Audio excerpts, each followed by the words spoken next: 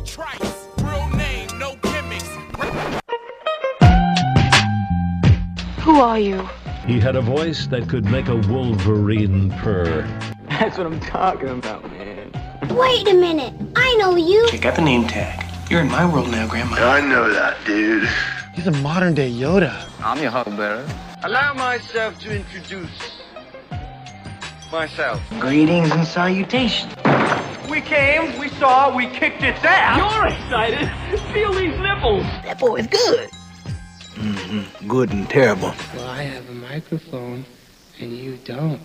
So you will listen to every damn word I have to say!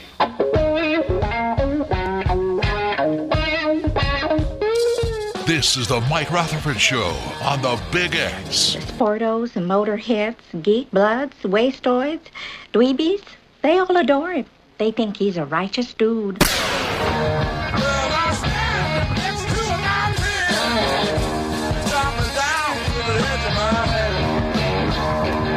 All right.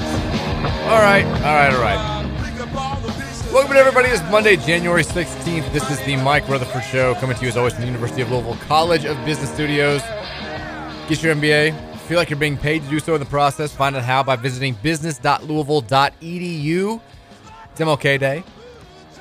Happy holidays to everybody. We're still on from 3 to 6 today. From 3 to 6 on 4. I can't hear myself. I don't know what's going on. I'm on the blue. I hear you. You hear me? Okay, I'm on the blue mic. Yeah. I'm just making sure. We're on from 3 to 6 today on 1450 AM. That's all that matters. 96.1 FM. Streaming all over the land. You know it better as the Big X. I'm sorry. I'm thrown off. I can't hear myself. It's okay. We'll soldier through. I don't know what's going on. The vibes are bad already. The vibes are bad already. The vibes are going to get worse because we're going to have to talk about what happened on Saturday. We can get to some good really stuff. Need to come in today. I mean, yeah. I know. I would have liked to have had the holiday, but it's fine. Like we're just honoring the king. A little bit. The basketball team did on Saturday. That's the issue. We do have basketball on right now, though. At least there's live sports happening while we're in here. We've got Michigan State, Purdue on Fox being played. I was wondering why everybody was talking about Georgetown because it's all over my timeline. Apparently there are Save Georgetown, Rick Pitino posters all over campus. I'm seeing that tweet all over the place. And I realized Fox is doing – we used to do this when we were in the Big East. They did like a MLK Day marathon during the day of Big East games. I remember we played Marquette one year, and it was like 2 in the afternoon. I'd do a show during that game. Yeah, it's a little bit odd because some people do work on – it should be universal holidays, but that's okay. But Georgetown, I guess, and Villanova tipped off this thing, and Georgetown lost because Georgetown always loses, and everybody is now – realizing, I guess, if they didn't already, that Georgetown has lost, I believe, now 29 consecutive Big East games.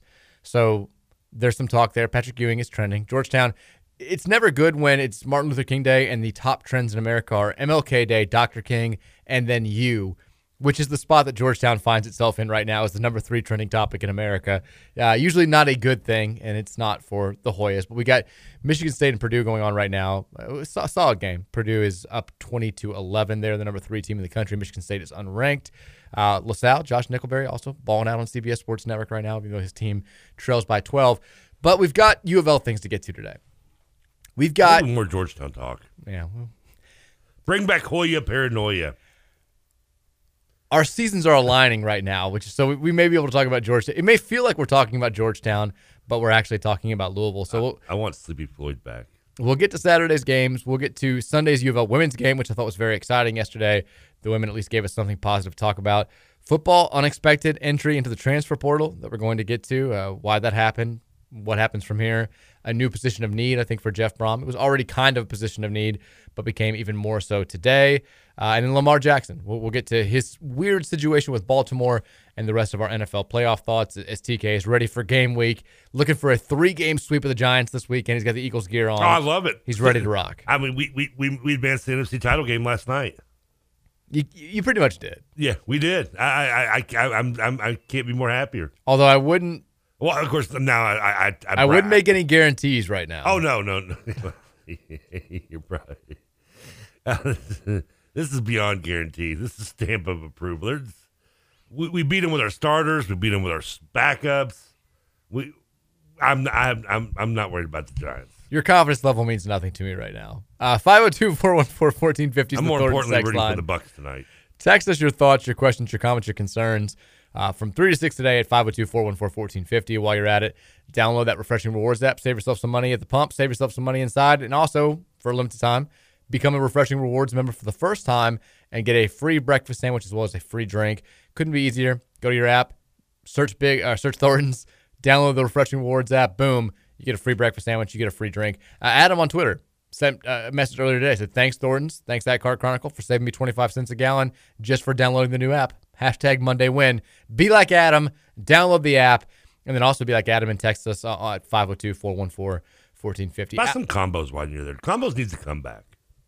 I don't think combos ever really left. I mean, but they're big road trip snack for people. It's like turkey. Combos is like the most maybe the most underrated. Is it a chip or a cracker? I don't like combos. Really? Why not? Like you just now you just like the anti-pretzel ones, or will you eat the cracker ones?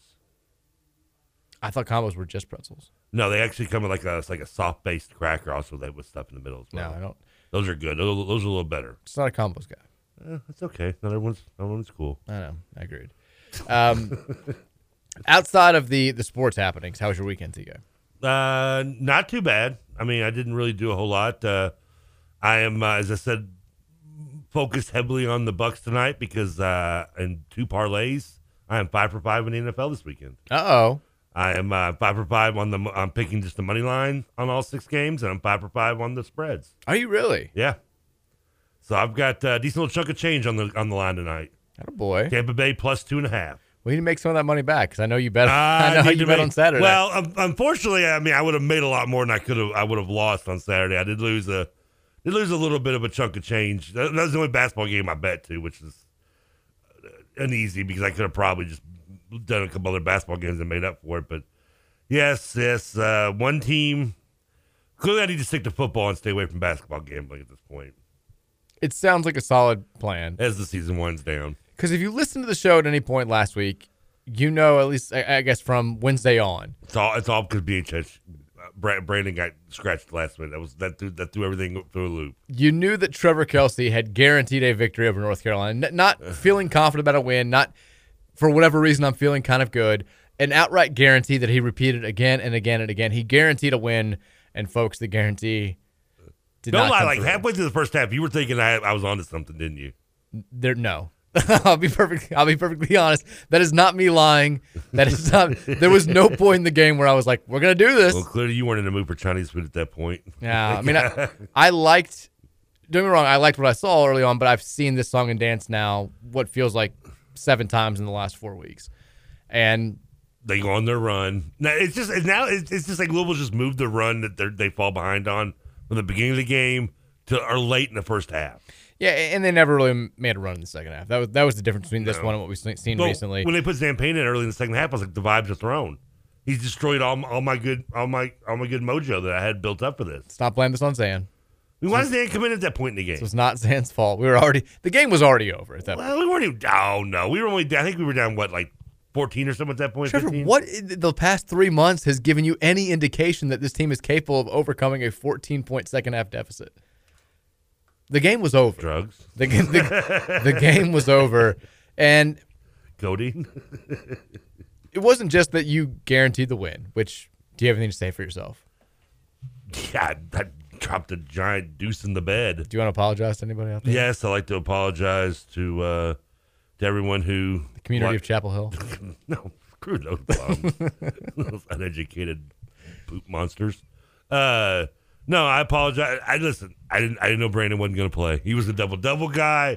He was my dark horse in the prediction, and he got scratched, and that ruined everything. Once again, always taking full accountability. First of all, I'm the guy that bet Louisville to get more wins than EMU. Who are you listening to me to begin with? They could still do that. EMU didn't win this weekend, did they? It doesn't matter. They're still up 4-2. You don't think we're getting to 5? I mean, convince me. Eastern Michigan is now, they lost to Akron by almost 60. Yeah. I guess. Can we beat Akron? No, we can't. Akron is 119 in Kent Palm. We are what, 280 something? I wish we were in the same conference with EMU to see how we could turnout. They are 325 on KenPom. They're one of the worst teams in all of college basketball. Can we go back to the MAC? We've never been to the MAC, so I don't think we can level. go back. Louisville is 283. One spot behind William & Mary, one spot ahead of Illinois, Chicago. Both teams with losing records. But I think we'd have a shot against EMU. But as far as your bet's concerned, it's still 4-2. We're looking more and more like this is going to be a full-on baseball score. I think 5-5 is possible. I think we could have a tie. No touchdowns, safeties, and field goals only. No touchdowns, safeties, and field goals only. So the Cards fall 80-59 to North Carolina on Saturday, and there's no. And Cover streak's the kicker, right? What? Not even covering was the kicker. Yeah, I mean, at least you could have covered the 13.5, and I could have won. I would have broken some I'd even. We're going to have to do something different to cover these games because it feels lazy saying the exact same things over and over. And obviously there are a few little differences from game to game, but for the most part, it's the same overwhelming sentiment. And this one's a little bit different than recent weeks. So like you said, we had covered 5 straight games. We had played better, I think, in recent weeks.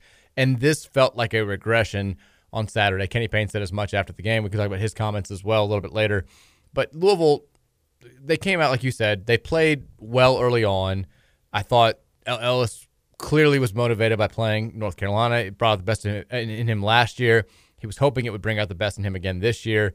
They did some good things inside a little bit early on with Sidney Curry. I thought they were active defensively. And then it wasn't like the last few games where you've had a gigantic run from the opponent that's been, boom, blink of an eye, 5 minutes, it's over. Carolina wasn't playing particularly well. And I'm getting sick of saying that after every game where I'm like, I wasn't overly impressed with the opponent that just kicked our ass, but I wasn't overly impressed with North Carolina.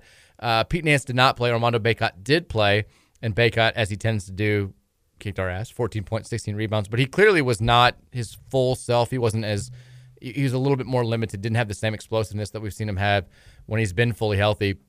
But that was still enough for him to get it didn't matter. 14 and 16. He treated us like Billy Madison did a third period replay. He did. And their run, like Carolina, the run that they went on in the first half to separate themselves, it took like 8 minutes because they weren't scoring. Like they took the lead and then they refused to run away. We're trying to give them the game. We're turning it over. We're missing wide open shots.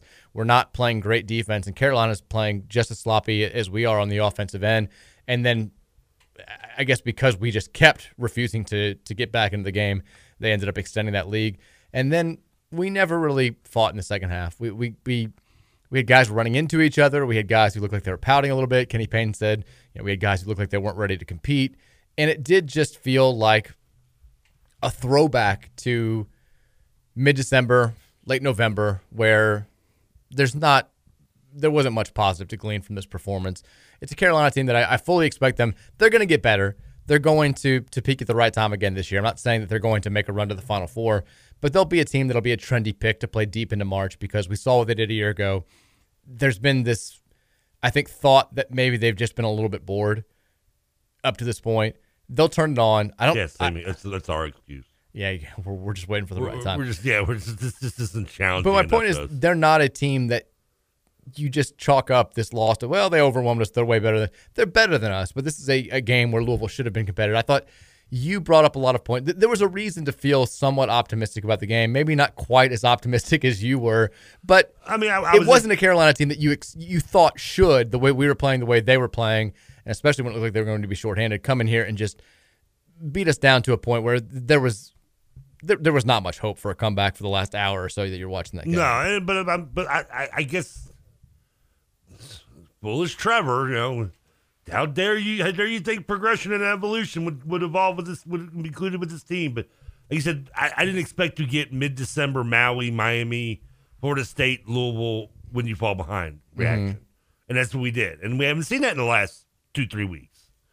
We haven't seen Louisville resort, go back to that mindset and just kind of the, woe is me, yada yada yada, and that's what they did. And I hoped to see, the team that, has the 2, 3, 4 minute blunder, bad mistakes. I'd expected it. We got it as usual, and unfortunately, unlike the last few weeks, this team didn't strap them back on and fight back. They just laid down and died. They did, and I don't know how to talk about stuff like this. This is because we've never been 2-16, 0-7. We're not 0-7 for the first time, not since 40-41, but 39-40. I like how 40-41 has finally been let off the hook. They're gone. We've surpassed 40. We've finally gotten past 40-41. Mainly because they only played 16 games and we're already at 18. Kids are so happy. The 39-40 team, if you're wondering, went 0-11 in KIAC play. So that's who we're chasing now. Who was also members of the KIAC at the time? Like us, maybe. Schools in Kentucky, Murray, apparently. Bill, yeah. Center, I'm sure, was in there. Center, yeah. I don't. What do you say? Like, because if they had played better, if they'd only lost by 10, let's say they covered the spread, which was 13. 13.5, roughly. Yeah, depending on where you were betting going at tip-off. If they played better and showed more signs of improvement, at this point, like, nothing's going to change about this season. No. Outside of winning some games, there's nothing that they're fighting. And when they take a step back, it's like, well, they're taking a step back, but it's not that much worse than it's been. It's just, how do you talk about a 2-win Louisville team as we get into late January? I mean, I don't know what to say. As a team, there's really not much. Not to sound selfish, but we have to just focus on individual players that could or could not hopefully return it and help this team be better with more talent next year added to it. It's all about the future at this point. And we've done that a little bit through the season, following guys like Mike James, going crazy over VJ Hundley Hatfield, and then, watching, Curry go up and down and wait like he's Oprah Winfrey. I don't know. I mean, it's just that's all we can really do, because you're right. I mean, this team's suddenly not going to gel at this point. There's nothing much to be said about this season. It's all, even things that are about the season aren't really about the season, if you know what I'm saying. Like, it's all about, is Kenny Payne the guy? And we're all just looking for some signs. And if you win, they have a winnable stretch of games coming up. They play Pitt this week. It's their only game, and Pitt's much better. I'm not saying that that's a winnable game, but after the Pitt game, you've got BC on the road, Notre Dame, who's surprisingly bad on the road, Georgia Tech, and Florida State. Those are, we're dead last in the conference. Those are 4 of the 5 teams that are directly in front of us. Virginia Tech's the only one they're 1-5. They're the only bad team that we don't have during the segment. You can win a couple of games during that stretch, and it's great for this group. Obviously, they're still trying for the most part. You'd love to see them get some wins, but you want wins right now, not for this season. I mean, I don't think anybody really cares if you're the 14 seed or the 15 seed in the ACC tournament. You want wins because it's some, at least small, sign that maybe things can be better next year with a different roster and a different everything. And it's weird to be thinking like that on January 16th, as bad as last year was. And it was, you and I kind of agreed, we thought it was the worst season of our lifetimes up to that point. We were still thinking, about the team's improvement at this time last year. Chris Mack had not left at this time last year. We were disappointed in the way the team played. We had left open some hope that they could turn things around, maybe flirt, get back in the NCAA tournament bubble by February. All of that stuff was still kind of out there. And now we've never, ever, ever been in a position like this where it's like the games don't matter as far as this season being like a success or a failure, because we already know how the season's going to be viewed. It's going to be viewed as historically bad. This is going to be the worst season that any of us have ever experienced. But now the conversation shifts to, can it get any better in the foreseeable future? And more specifically, can it get better with Kenny Payne as the head coach? And it's a weird conversation to be having when you still have a month and a half left of conference play. Like, this is supposed to be when the games matter the most. We played North Carolina at 2:00 on ESPN. That's supposed to be like, you build your entire week around that. You're going to games, if you're not going to the game, you're going to bars with friends, you're having watch parties, like the entire city's supposed to be buzzing. And instead, and don't get me wrong, I think that they announced an attendance of like 14,000, which is good for a team that's 2-15. But in any other year, you've got 22,000 plus in there for that building. If things are quote unquote normal, you've got 22,000 plus for that game, and everybody's still talking about it on Monday, whereas that game was out of the local conversation before it was over. Like, I've got friends who weren't watching. It didn't help Kentucky kind of stole the limelight right away. Well, I'm talking about from Louisville fans. Yeah. I think I've got friends who I bet the wrong upsets weren't watching, who were just like, we planned things to do during this time. Like, why would I watch this team play? And it's becoming a growing sentiment amongst this fan base is, talk to me when they start doing something. Talk to me when there's something to watch. And Saturday was a step backwards in that process. And we'll come get you when we're winning again. I think there's a term for that.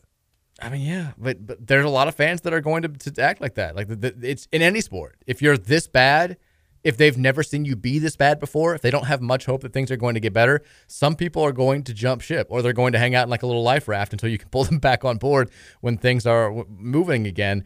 But it's, what do you want? Like, what do we say at this point? Like, would you sit here and come here like, well, it's bad, keeps getting bad, keeps getting worse. We're going to read the net rankings every day. Like, I don't know how to, I'm telling you right now, everybody listening, I'm telling you up front, I'm being honest, I don't know how to handle this because it pains me to my soul to see Louisville at 2-16 and 0-7 in the ACC. It almost like does not compute that we could be in this position right now.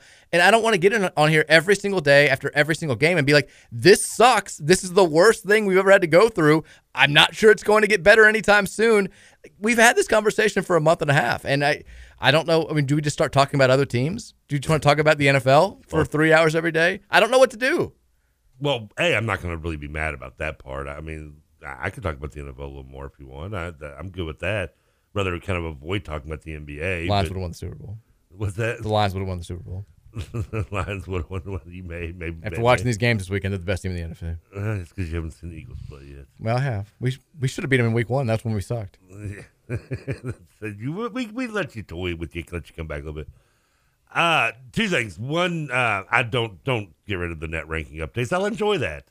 I enjoy finding out we're ahead of Joel Osteen University. I don't. I really and truly don't. It's not funny anymore. It's not. We're supposed to be starting a slow climb. We're 337th in the net rankings. There are 363 teams in D1. We're a spot behind South Carolina State, who's 2-16 in the MEAC. Is that used to be Upstate? No, they're still a South Carolina Upstate. Okay, are we ahead of Upstate at least? Probably. I hope so. Actually, no, we're probably not. Upstate's been a good program. Upstate's way ahead of us. They're 270. We're not even can't even get past. We're only ahead. There's like 20 teams that we're ahead of in the net rankings. So if you ask a question if we're ahead of this team outside of Hartford, the answer is probably no. I'm giving up on Hartford. Hartford's done. Hartford and LIU, they're lost causes. And Uipui. And Florida A&M, who we beat. No wonder Uipui's changing their name. Those four, they've been at the bottom for a long time. Well, so we need, case in point, let's schedule those 3 teams next year. Look, we're better than Florida A&M. There's no way around it. We are a better basketball team than Florida A&M. I feel confident. The other thing is, I'd love to tell you it can't get worse, but, I mean, we have won at least 2 games, so I guess it could get worse. You mean next year?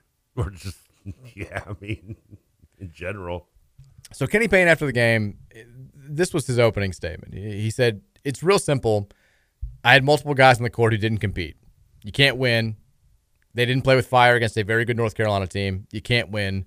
Off of our turnovers, they got 23 points. That's mental. Those are mental mistakes. I take nothing away from North Carolina. Like I said in the beginning, they're a very good team. But when you play a game and you get 2 or more guys that are starting or playing major minutes that are negative 20, it's impossible to make that up anywhere. He goes on to say, I liked our energy to start the game. We just couldn't sustain it, couldn't mentally sustain it. You remove North Carolina from the statement, and this is going to be the exact same statement. It's every 6 games. It's a lot. At least 6 games. I mean, I think that, I swear, go back and look at the Texas Tech transcript. That might have been the exact same thing he said, except for replace North Carolina with Texas Tech. We didn't start strong in that game. Because we've already now gotten into the great debate with Kenny Payne. It started off with, is he going to get 5-star players right off the bat? And then it was like, can he be really good in year 1?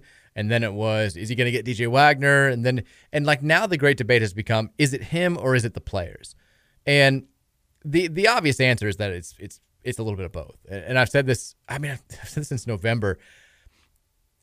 When you have things going as poorly as they are at a place like Louisville, which has so many built-in advantages, even under the cloud of NCAA stuff, even if we were facing the death penalty, there are reasons to believe that Louisville should never be 2-16, that they should be at least a 500 or within shouting distance of 500 basketball team. And when things get this bad, there's no one answer for how we got here. And I'd love to say, well, it's just Kenny Payne. It's just Kenny Payne.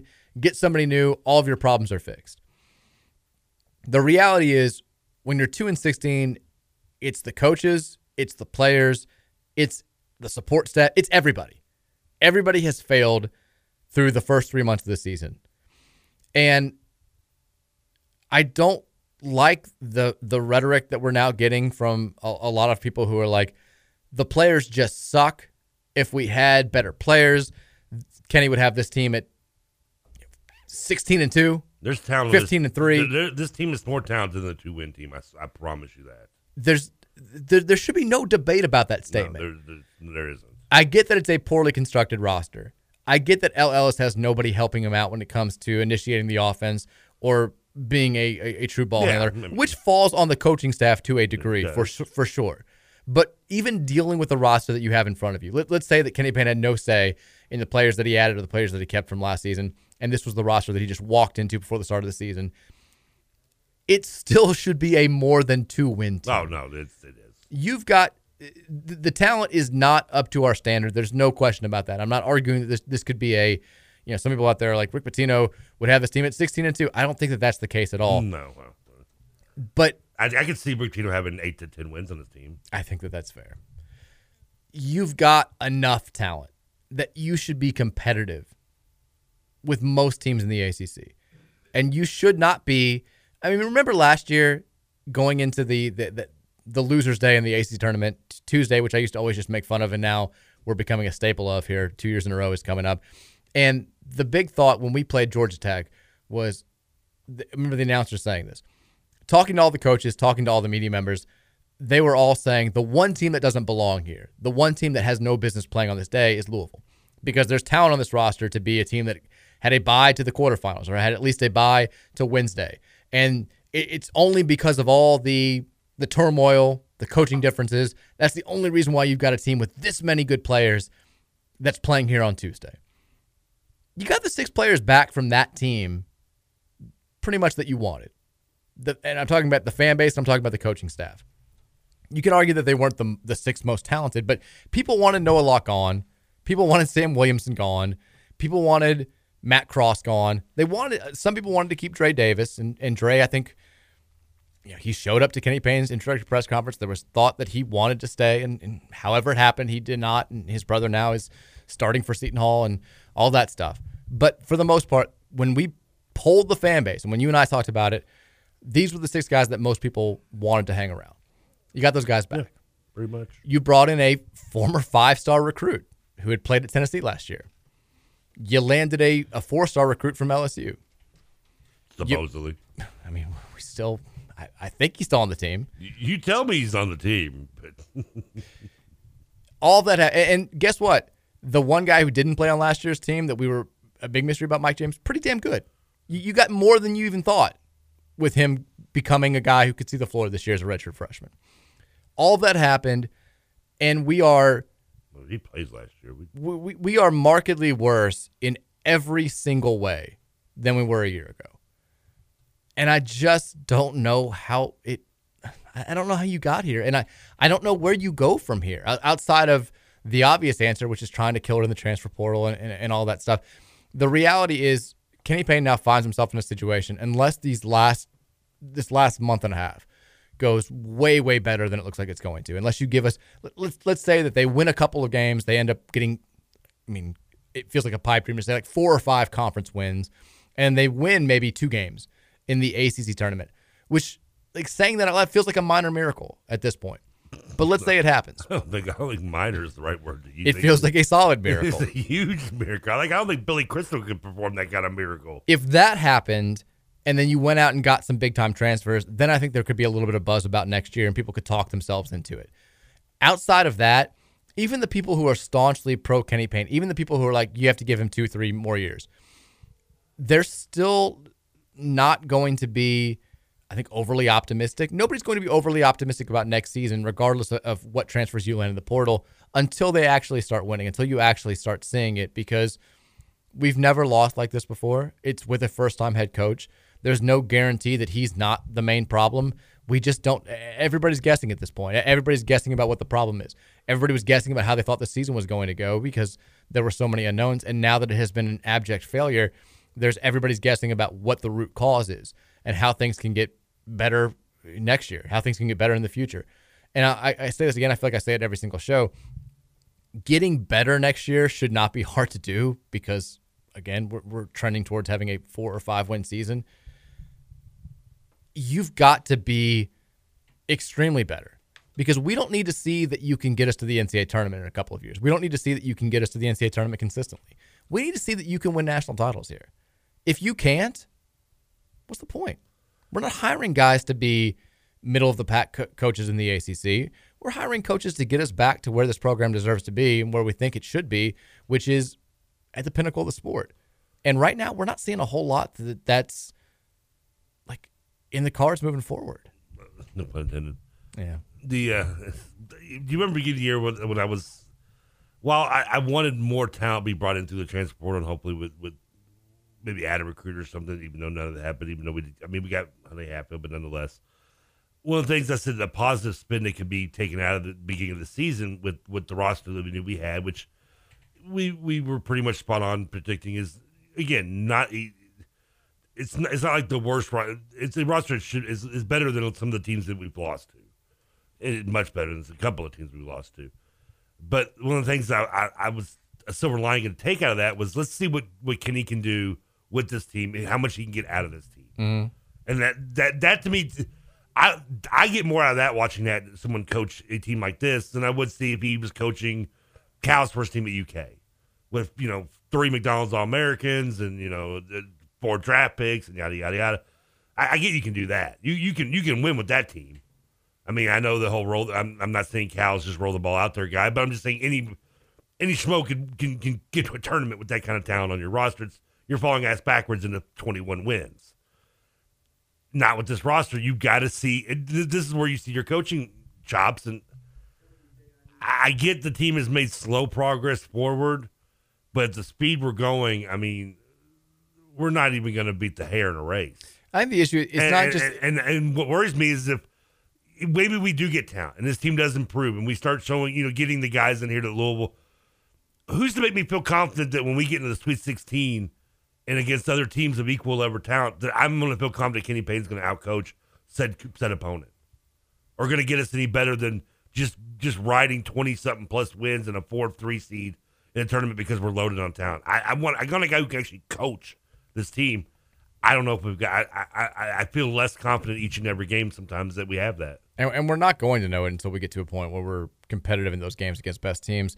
And if you're talking about standing up and being the man in the brightest of lights, when you're in the Sweet 16 the NCAA tournament, it's going to be a long time, it feels like, until we get to that point either. My biggest concern is you've got Kenny Payne now here over 2 months into the season, over the halfway point of the season, after a game against North Carolina, the reigning national runner-up, the preseason favorite in your conference, coming to your home floor, wide out, all that stuff. You got multiple players from the state of North Carolina on your roster, including 2 of your best, in Jalen Withers and Al Ellis. And he's coming out and simply saying, again, we had guys who didn't compete. If forget coaching acumen, forget X's and O's and stuff, if we're not able to motivate our guys, and maybe it is just crap players who are all bad apples and no coach in America could motivate them, which is the talking point that you see from some people now. But if you can't get any group of players motivated for a game like that, it's a big red flag. Motivation is 50%. It's right there with the X's and O's and being a good coach. And it's the same talking point that we've had now for like 2.5 months, like dating back to remember the whole Lenore Ryan debacle where the main message after that was we needed this to happen. We weren't focused enough. We needed to get our butts kicked to wake some people up. And my whole thing was there should never have been a Louisville team in the history of this program more motivated than this one from day one, because you embarrassed yourselves last year, the guys that were on that team. You played far below the standards of the program that you're wearing the jersey for. And then you had the lowest expectations for any Louisville team in the modern era of basketball. I mean, they were picked to finish, 12th in the ACC? That's 11th in the ACC, whatever it was the lowest preseason prediction that Louisville's ever had in any sort of official preseason conference media poll. The lowest ever. Expectations had never been lower for you. If you can't come out fired up, there was no shortage of bulletin board material. some coaches like to do the thing where they cut out, they print the articles out, they cut out the headlines, they post them in the locker room or the training facility. You could have made an entire wallpaper on message board stuff, on prediction stuff, on anything that could have served as motivational tools for this team. And to come out and say we needed to get beat by a bad Division II team, which, by the way, has a losing record now this season.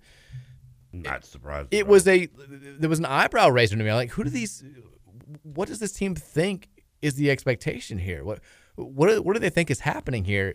And that's been a theme of the season also that has not changed. And it's especially jarring when you're talking about a coaching transition. If you look around the country, and I know we can use our own personal examples. I mean, Chris Mack's first team overachieved. They weren't supposed to be an NCAA tournament team. They made it in easily as a 7 seed. Rick Pitino's first team, coming off of the 12-19 season with Denny Crum, they almost make the NCAA tournament in year 1. They had a very limited roster, but they played hard as hell. Mack's team played really hard as well. We haven't seen this team play hard consistently. We haven't seen this team shown they've improved as the season gone along. I'm not going to sit here and say that nothing's gotten better. They've definitely been more competitive up until Saturday, but it isn't the type of improvement or the uptick in focus and fight and all that intangible stuff that you would expect to see when you've got a new head coach and you've got some players coming back who are embarrassed and some other players coming in who should be scrapping and clawing and fighting for playing time. I mean, Brandon Huntley Hatfield came here and said, I want to be a one and done. I want to be in the NBA in 9 months. And you don't really see that fire from him when he's out there. You don't really see that fire from anybody. And it's all, again, I'm not sitting here saying I'm 100% convinced that Kenny Payne's not the answer, that he won't be better moving forward. I'm just saying that the red flags continue to stack up, and I'm not going to sit here and act like I'm not seeing them. Like I'm looking in front of me, and it's all still rosy. It's all still great. You have to at least acknowledge what we've seen so far this year, and what we've seen, I don't know what to make of it once again because we've never been here before. And I agree with you with the other thing you said there's no reason to put the blame on all one individual part of this team or player or person. I mean, everyone has failed more than they've succeeded in their roles throughout from top to bottom in this roster, coaches and players. Let's take a break. When we come back, maybe some thoughts from you. We can get into the Lamar stuff in the second hour. We'll also talk about a player entering the transfer portal unexpectedly today for Louisville football. That's been the first real big setback of the Jeff Brom era. We'll get to all that good stuff in hour number 2, but starting now, we'll take some texts at 502-414-1450. Keep it locked right here. Thanks for spending some time with us on a holiday here on 1450 and 96.1 The Big X. Cause you had a bad day, you take it one down, you sing a sad song just to turn it around. You say you don't know, you tell me don't lie, you're working a smile and you go for a ride. You had a bad day, the camera don't lie, you're coming back down and you really don't mind. You had a bad day.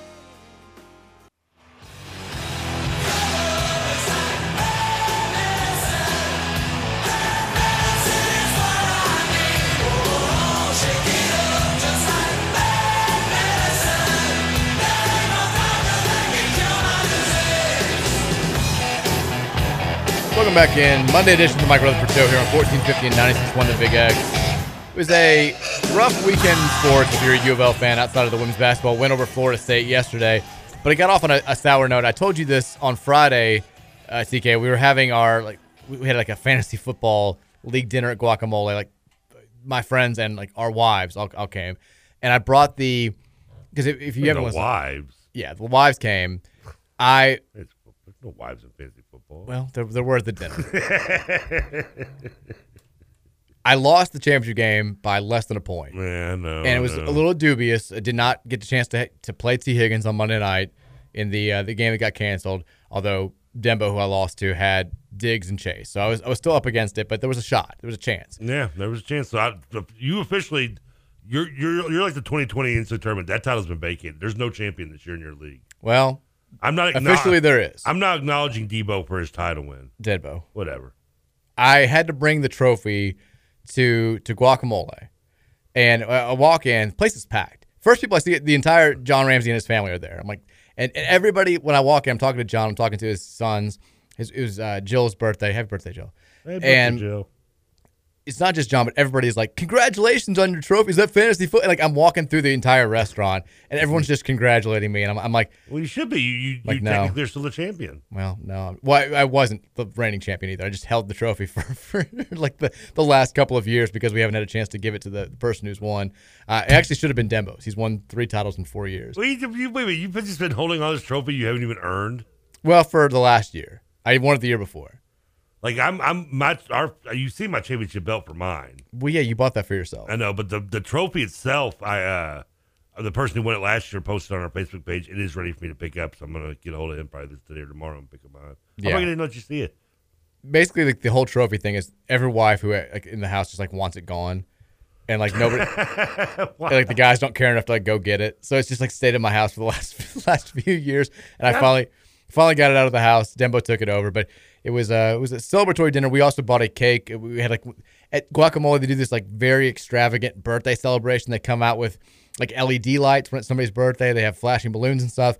And we made that happen for our buddy who got relegated and came out like gave him like they had this like churro cart. And they're like, this is for your. I'm told this is for your farewell. For your he had no idea what was going on. It was wonderful. Like that was great. But yeah, having to give the trophy up was not ideal. But it was okay. I had my first churro after that like a couple months ago. You've never had a churro before? I never had a churro. And the only place, I don't know if like how much like authenticity I can have with it, but I finally got a churro and it was with Dave and Buster's. I mean, not authentic Mexican cuisine. Because when I think about authentic Mexican cuisine, I think Dave and Buster's. It's like getting your first taco at Gaddyland. It was good. I want to try like an authentic churro now. Do they all have like the caramel and like chocolate in the middle of them? Different kinds. Okay. Like this little churro cart had like the churros in there, and they had like little dipping cups. You could choose what you wanted to dip it in. Like I need to go there. I need to try that place out. I mean, I need to get a churro from some other than David Buster's. I love donuts. I love caramel and chocolate. I was like, yep, sign me up. All good stuff. Yeah. So we had that on Friday. Then we had a dude's night on Saturday with just me and John because Virginia and Mary went to my niece Audrey. It was her birthday. They got like this little cabin by the lake, and it was not going to be 1-year-old friendly. So Mary's like, "Do you care if I take Virginia and you can stay with John?" I'm like, "No, that's fine." And nobody cared besides Virginia, who when she was leaving said, "Mommy, I wish you could stay and watch John and Daddy could take me." Oh, I was like, that's gonna make a car ride uncomfortable. She was fine. She was fine when she got out the door. She's very much in stages, like which one she prefers. It's been more me than Mary. I think mostly because when John was around, Mary had to spend so much time with him. John's always been mommy first. Like he's obsessed with Mary, even though he refuses to say mama unless he gets really upset. But Virginia now is in a big daddy stage. So I was a little bit worried, but that went well, and John was awesome. I took him out to my parents for the North Carolina game so I could actually try to watch it, and he was horrified like the rest of us. I love watching games. I don't get to do it as much now with my dad because nothing's really changed. Like even with really good teams, my dad was always horrified by our play, like the eternal pessimist. Lord. But now it's just like he's the same sayings, but just with a 2-16 team. Like the things that my dad has been saying his entire life about Louisville basketball are now finally applicable. Like but this is pathetic. This guy, I'm like, yep, I'm right there with you. When we were, about to win a national title, and he was saying like, this is pathetic, this is terrible. I was like, yeah, I mean, it's okay. It's not the worst thing in the world. But now it's also just, we're both kind of resigned to this point too. So it's not nearly as intense as it used to be. The one line that I heard from my dad, I think every game that I ever watched with him when Louisville was good was, we're going to bleep around and lose to these morons. He'd say it at least once a game. It would always come with us being like up 18, and then Southern Miss would get a steal and a layup. And he'd be like, we're going to bleep around and lose to these morons. And I'm like, no, we're not going to. We're going to win the game, Dad. We're going to be fine. We're going to be okay. But it was fun watching the game with him on Saturday. Was it a full week, all man's weekend, or did Mary come home on Sunday? She came on Sunday. She came out early on Sunday. Yeah. So you said Saturday night, but you had a good time on Saturday night. It was fun. Yeah, it was a good time. John was down. Did you watch a little Mike NFL, movie? A little NFL. I finished Welcome to Wrexham. Okay, I need to start that. I'm going to. Very good. I could have done it this weekend instead of rewatching all of season 4 of Stranger Things, apparently. But yeah, John's, of course, like the one weekend, the one day that it's just me and him is the one day where he gets up like howling in the middle of the night.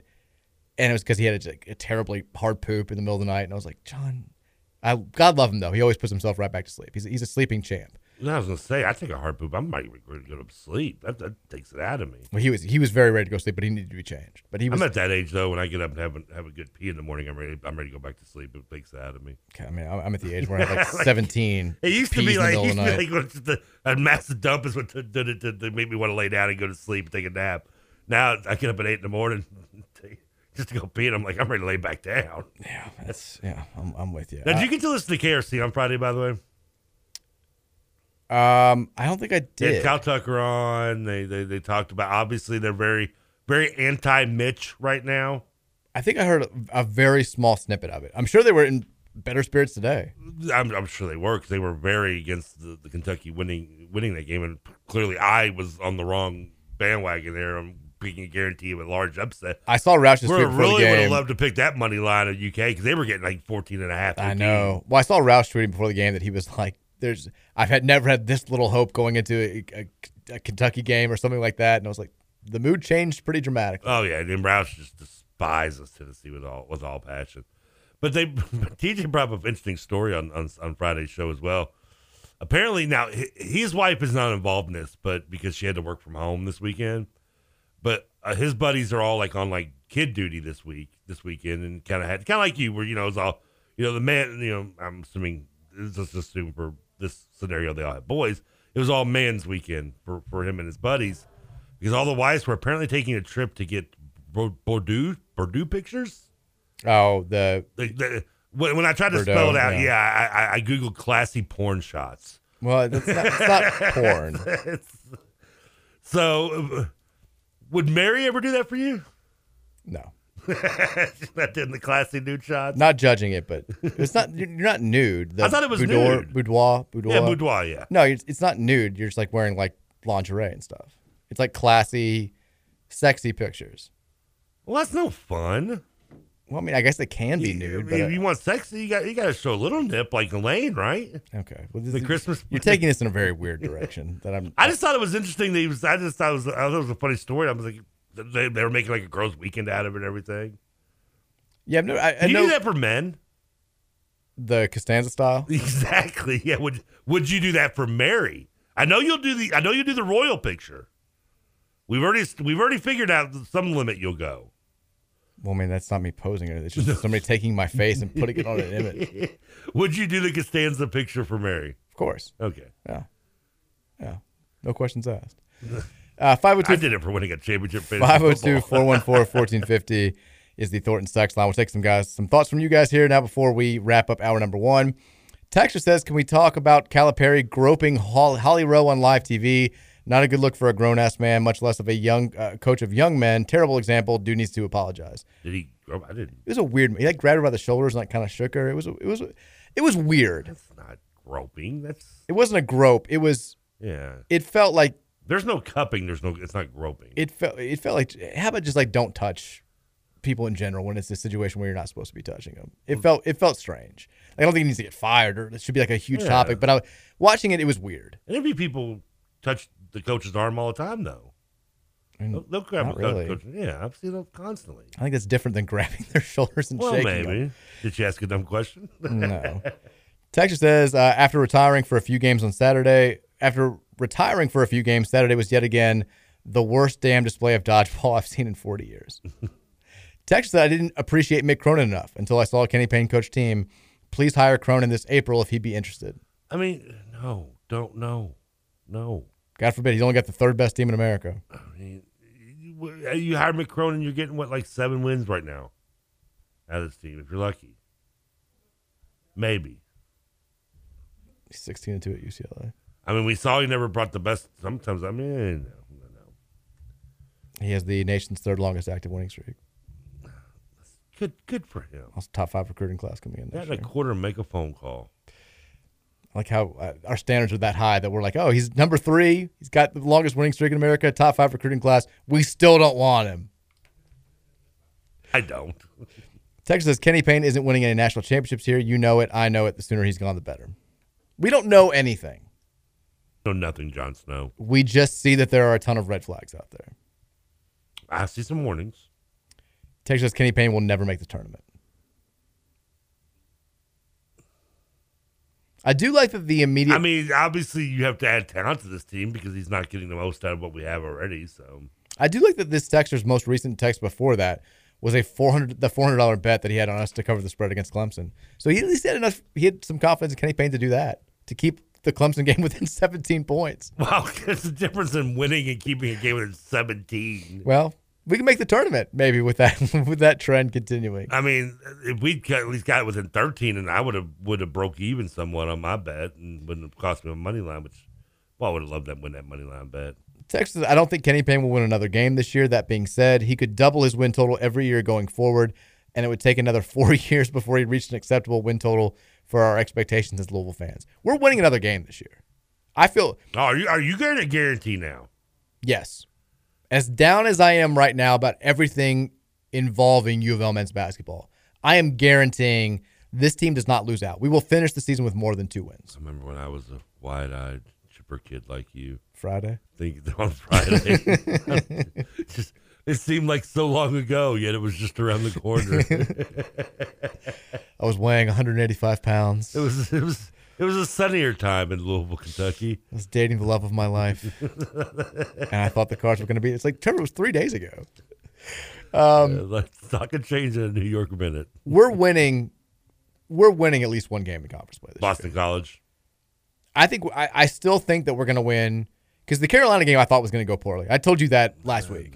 I thought it was like the last game that you should be guaranteeing. I was like, this is not going to go well for us. I thought it was lining up. We've been playing better. We've been showing more heart. I mean, We've got that stretch coming up. Pitt Wednesday, I can see that being a cover the spread. I can see this being a game where we say we battled, right? Like that's our new thing. Danny and I say this we have a fantasy golf league, and it's become a running joke because we always have a golfer who's like kind of good, and Danny every week is like, you know what, I'm proud of, Hideki. He battled. And I'm like, we say this every damn week. We never win. And I feel like this is going to be a we battle type game on Wednesday. But after that, that's the only game that we have this week. BC, Notre Dame, Georgia Tech, Florida State. That stretch of 4 games, we're winning at least one of those. I feel confident it's going to happen. And if it doesn't happen then, we're still winning before the end of the year. That's so a Mike Rutherford. That's a guarantee we win at least one game between now and the end of the season. We're not going 2-30. It's one game between now and the end of the season. I will be. If you want me to be bold, I'm going to be bold. We're not going 2-30. Wow. We're going at least 3-29. Slow down, man. Now don't put it all out there right away. I mean, don't be so fierce. Okay? Well, I don't make guarantees that have no chance of hitting. When I make a guarantee, I mean guarantee. This is happening. This is why you're not in the lottery club. This is happening. This is why I'm getting kicked out. Apparently. Yeah, did you lose a ticket over the weekend? No, I bought. So we were supposed to buy 5 lines. Like one for each person that's in it. You know, okay. 6 if you had any cojones. But then again, you are predicting one win over the next 12 games. So I mean, you asked if I guaranteed it. I said, yeah. I know. But anyway, the point is, so on Tuesday, I get confused. Like first, it was supposed to be like the Wednesday, Saturday tickets we were buying, and then suddenly we're supposed to buy Tuesday, Wednesday, Friday, and Saturday, or Tuesday and. I think you take shots at me for not joining this lottery pool when you have no idea when you're even supposed to buy tickets, and then you're losing them. Oh, we're completely uncoordinated. Exactly. So we're throwing money away. Well, Mike, why do you want to throw your money away? Right, this U of L team, pretty much is what we are, and I'm saying pain. And so, so Tuesday, like I guess, like the I forget which one's on Tuesday. It's up to over $1 billion. So I'm like, hey, you know what? I'm gonna be cool. I'm not even gonna buy 5 lines. I'm buying 10 lines. I'm dropping double on it, mainly because I have a feeling I'm gonna forget to do it later on in the weekend. Okay. And so as usual, I forget to do it on Friday. I'm doing the high school game. I don't get out till like almost 10, so I can't buy it when I get across the river. And Saturday, same kind of thing. And I just kind of slipped my mind. I forgot all about it. And then Sunday, like, I'm just getting like just lambasted on like our Twitter feed. Like, good word. Thank you. I hope I said it right. You didn't nail it. All right. On our little text line, like, I'm being kicked out, and I've dropped the ball. I cost us like $4 billion, and I just go hang out with Rutherford. He doesn't want to be this group, so why should you? I mean, it's like, I think why don't you and me start a club?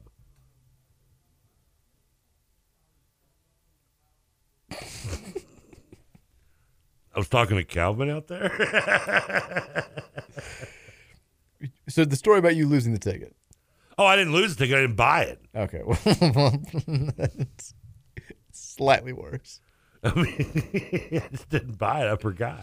All right, let's take a break. When we come back, 4 o'clock hour. We didn't get to many texts. We'll take some to start the show. I noticed you didn't say no. I didn't say no yet. We'll take a break here when we come back. More of your texts at 502-414-1450, and then we'll shift the conversation into some football stuff. It's Mike Rutherford Show. It rolls on next here on 1450 and 96.1 The Big X.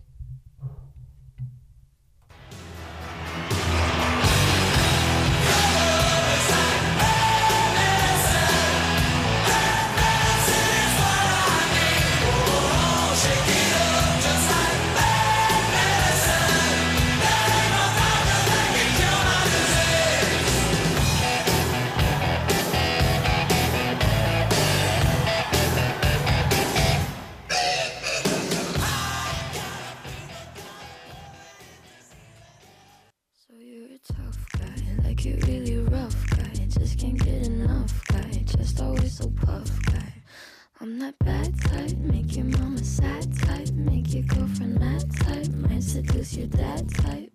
I'm the bad guy. Duh.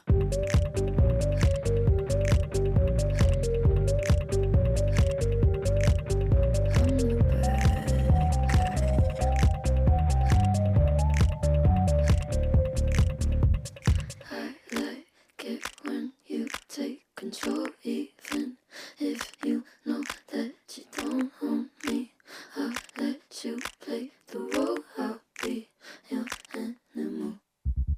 My mommy likes to sing along with me, but she won't sing this song if she reads all the lyrics. She'll pity the men I know. So you're a tough guy. All right, second hour of the Mike Rutherford Show here. Happy Monday to you. I like it. That's so bad. I think she's great.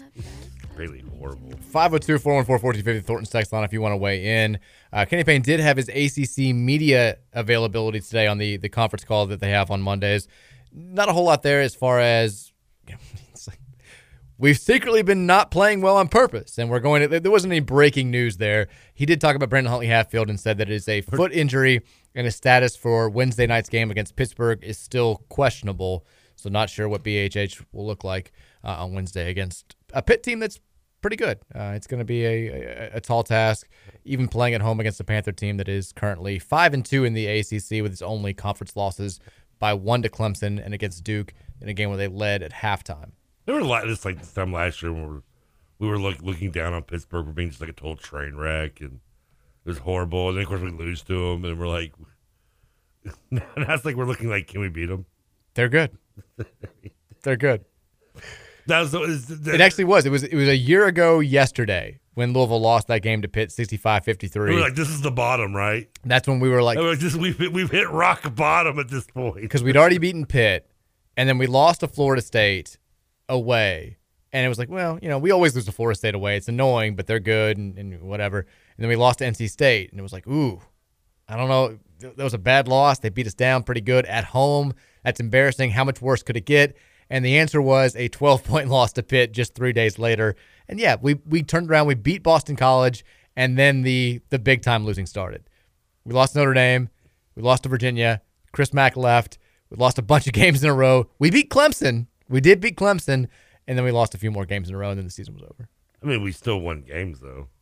We win last year 13? We won 13, but from that point forward, we won one game after that BC game on January 19th. Until the ACC, we won the one game in the ACC tournament too. So we won 2 games.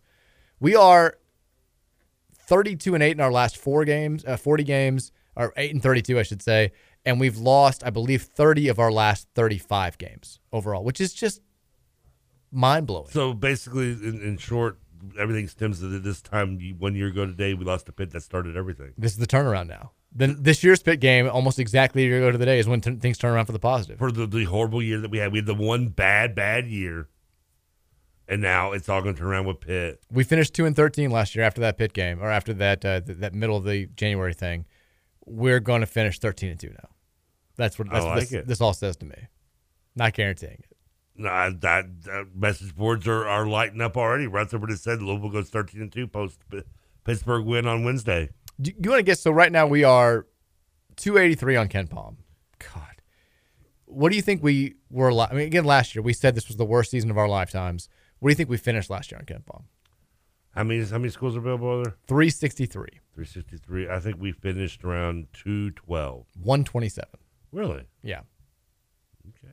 It takes a lot to be a sub 200 team from a power conference in Ken Palm, and we are barely clinging on to above 300 at this point. It's not great. And who's the next closest Power 5 team to us? Is it still Cal? Cal's won multiple conference games. Yeah, I was going to say. They're blowing past us. I think they've gone long by. They have flown. I don't think we can be seen in their rear view at this point. They are 204. So who is it's got to be Georgetown. They're 204. They've won 3 games now. I'd kill to win 3 games. Georgetown is 228. So they're still almost 60 spots ahead of us. And they have lost 29 consecutive Big East games. So, and that's the closest one to us. Yes, they have not won a game period since December 7th. So we're not within 60 spots of any other Power 5 team in the Ken Palm ranking. No. We are the worst Power Conference team in America by a wide margin. Not only are we 6 spots behind the next Power 5 team, 60 spots. That means that's like, what, 3 conferences worth of mid-level teams ahead of us? Way more than that. Yeah, you're right. It's like, there's only... Say 10 teams. That's 6 conferences. That's every conference available. There are only 80 teams below you. Like there's not one conference that would be the highest ranked team in. Not one. Is there one would be the 3rd ranked team in? I don't think so. I mean, MEAC and SWAC. MEAC and SWAC, yeah. But net rankings, the answer is no, because net rankings were 340, whatever, 339. Are there independents in basketball still? I forget. No, not anymore. I can't remember. I think the only one is Chicago State. Why for Chicago State? They joined the WAC briefly, and they were like, no, we're out of here. I think that I'm almost positive they're still an independent. Let me look it up real quick, actually. Hartford is now an independent, but they're joining a conference, so that doesn't really count. They're in a transition period. They're dead last. And they are the worst team. Yeah. Well, according to Ken Baum, they're second to last. Oh, I thought they were still last. They're last in the net. Oh, okay. Ken Palm has them second to last. He's got Uwe Pui as the worst team in America. That's why they're changing their name. Florida A&M, 358 on Ken Palm, 360 in the net. We're better than those guys. We proved it on the court. We're proving it in the analytical rankings. We're better than Florida A&M in basketball. There's no question around it. Is there a team behind us that we lost to in this rankings? On the net? Or Ken Palm? Either or. Maybe not anymore. Bellarmine used to be behind us. Now they're a few spots ahead of us. They're 268. I don't know if that's good or bad, actually. I'm trying to decide whether I feel confident. They are 268. Appalachian State is 195. Wright State is 208. So they're all ahead of us. So there's nobody we haven't lost that's behind us. Lipscomb soaring up there at 184. Keep in mind, like none of those teams are more than 3 games above 500. Like we're those. Everybody's like, well, you lose. Some of those teams are good. They're going to the NCAA. I'm like, none of those teams are good. None of those teams should be beating us on our home floor. I don't care if it's by 1 or by a million. It should not happen, period. And it did. That's okay. Boston College, by the way, is the only other ACC team that is in the bottom 200. They are number 200 exactly. You know I'd kill to be 200. We're coming for you, BC. I'd love to be 200. I mean, last year was as bad as we were 127. We're like, this is the worst. This is terrible. And now we're like, I'd die to be 127. I mean, I could use some fentanyl back in my life. I told you they were going to cover against Gonzaga. That was the guarantee last week. And they did. They lost by 1. They're number 78. Gil Fennell's on that staff. I mean, we need more like peaks throwing our heads, our players through the walls and stuff and getting us pumped up than the Kenny Payne kind of, all right, guys, let's do it. Mike McGee gotta also have culture. His Butler team not having a great year. They're 11-8. They're not having a fantastic season, but he's helping out. You know what I'd do for 11-8 right now? Well, I'm aware that it's still better than us. I'd do way more than I'd do for a Klondike bar. I promise you that. Speaking of wishing you were part of fantastic basketball, really good game on Fox right now. Purdue 43-42. They lead Michigan State with 7:40 to play. It's been a good one from what I've seen. Zach Edey looked like a monster in the middle, doing his thing. That's really all I've seen. Trying to talk to you and not watch. Well, it's the hard. basketball game. I mean, it's hard to not take focus away from the 7'4" dude as well. It is. You're right. All right, 502-414-1450. We'll try to get some text from you guys since we didn't get many that segment, and then second segment we'll talk a little bit about football, both here locally and the NFL. Texter says, "Who wins more games this year? You have football." There it is. And then says, "Can I take this question back? Your opening talk has made me sad, and I feel bad for asking." Thank you. The answer is football at this point. Texas, I watched people grill Chris Mack for, quote, losing the locker room and not getting his guys up last year. I just want people to keep that same energy when it comes to KP. I don't think he's lost the locker room, though. I don't think so either. Not, especially in the manner that Mack did. No, but he's saying, last year there were games where Louisville came out and they looked listless. They played zombie basketball, and people were furious at Chris Mack for it. And this year we're having Kenny Payne coming out and saying openly, like, my guys weren't ready to play. They weren't competitive. They weren't competing the way they're supposed to.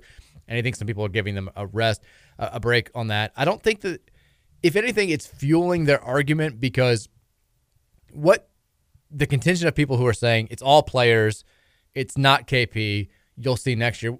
One of their main arguments is Chris Mack came out about this time last year and said, I don't know what I'm getting from these players on a day-to-day basis. One day they're giving me great. One day they're not. Like, you don't know what you're going to get. Basically saying, like, I can't get through to these guys the way that I want to. And then a week after that, you had Malik Williams give the no comment to the question about, is this team still is the message from the coaching staff getting through to these players? And him basically saying no. And then Mack is like, all right, to hell with you guys, I'm out. And so their argument is, you had Chris Mack, a coach who was very successful at Xavier, come here, very experienced, could not get through to the players. You get 6 guys back from that team. Kenny Payne not getting through into it's the players. A and B equals C here. I don't think that's that simple. I wish it was. I hope it is. I hate to say that. I hope that the problem rests more with the players and the coaching staff, because I think the coaching staff is going to be back next year. A lot of the players probably aren't going to be. But I don't think it's that simple, unfortunately. And I do think, we can have, you can argue if you want to, but the reality is, if this were Chris Mack, if this were Mick Cronin, if this were basically anybody else that we could have hired, I don't think there would be much defending of this 2-16 record. Imagine that you'd hired, I don't know, we'll use Cronin, a guy who I think, like, it wasn't just you. Like, when Mick Cronin's name got brought up, Louisville fans, I think, instinctively vomited. There was a lot of, like, we don't want that guy. We're too good for Mick Cronin. Kenny Payne will get us the players. Mick Cronin can't recruit, all that stuff. Yeah, I feel like when we almost settled for Larry Stacey when I think of Mick Cronin. I could not disagree more, but that's that's me. He took Iowa State as a 2 seed. He did. He lost the first round. He did. He went to one Elite Eight. He was very popular at the parties. Let's say we hired Mick Cronin, and you had a large segment of the fan base that was like, this guy does nothing for me. We should have hired Kenny Payne. Yeah. If we were 2-16 right now, you've got nobody, myself included, saying, give this guy time. Everybody would be flipping out about this. Am I wrong in saying that? Well, I think also you'd have more consensus blaming the players than you would the coaching staff maybe as well. I don't think so, man. I think if it was Cronin, which I don't think would be fair, or Musselman, or Matt McMahon, or anybody else that got floated out there as a possible landing spot, I think if it was anybody else, you'd have people saying this is not acceptable. Now, are you saying now. Payne's leash is due to lack of head coaching experience or the U of L connection? I think it's both. Okay. I think he played here. I think people want him to succeed so much, and I want him to succeed so much. And maybe people are like, hey, no, you don't. Yes, I do. It's in the best interest of all of us. It's the best case scenario. Former player, widely respected, seems to be the nicest guy alive. It's a dream if he comes into your program and takes you to the highest possible place. I think that there's that element working in his favor. And I do think that in a weird way, the lack of experience works in his favor amongst that contingent of the fan base as well, because they can say he's learning too. He's going to get better, and he's going to get you guys. Just wait and see. That's the second part of that is what's got to happen. Because the first part, I think that everybody was willing to give him a little bit of leniency because he had never been a head coach before and because he was stuck learning under John Calipari. That's a 1 year get out of free jail card, though. Yeah, but I think that everybody thought that the element of what he brought to the table that was going to counter all that was he'd have so much talent that you'd still be really good, and he could pick up the X's and O's stuff on the fly to go from just really good to elite. And the unfortunate reality is we have not landed anywhere near that type of talent yet. I mean, we lost the one guy that when people were debating, when they were trying to defend Kenny Payne to those who were more skeptical, not that I think we were both skeptical, but trying to be optimistic. That, you're getting DJ Wagner. You're getting DJ Wagner. Yeah. So I think that we talked about that when that falls through, when it takes some of the supporters of Kenny Payne and then it became you're going to get AJ Johnson, and then that didn't happen either. Now we can't get a win. We haven't gotten the type to level at that highest level of talent that we thought was going to be able to keep him afloat in these early years, and I think, and I'm just being honest, like I think that he's got a longer way to go from an X's and O's from sideline standpoint than we thought. I think that's the only way that you get to 2-16 in a place like Louisville is if we're not as far along as we thought we were going to be in that regard. And that's kind of the worst case combination to get this thing started.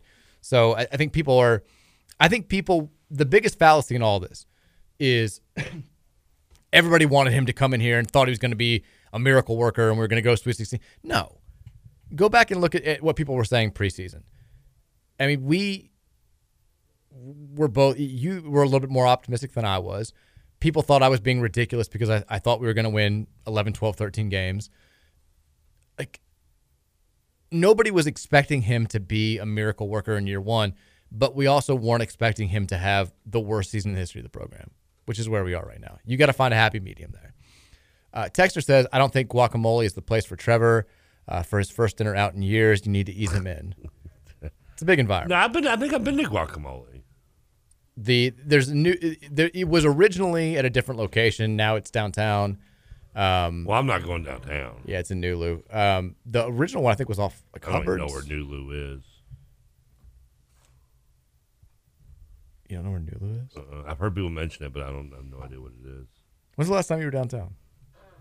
I mean, I got a friend that lives in the apartment complex. It's like over by Slugger Field. That's Nulu.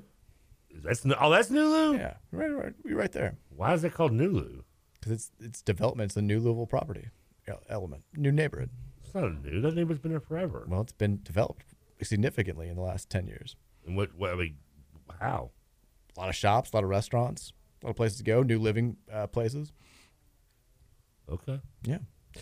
Texas KP seems to have functioned as good cop in his career as an assistant. Maybe he needs a bad cop on the staff or a really bad one. Who should it be? Mike Montgomery. Reece Gaines.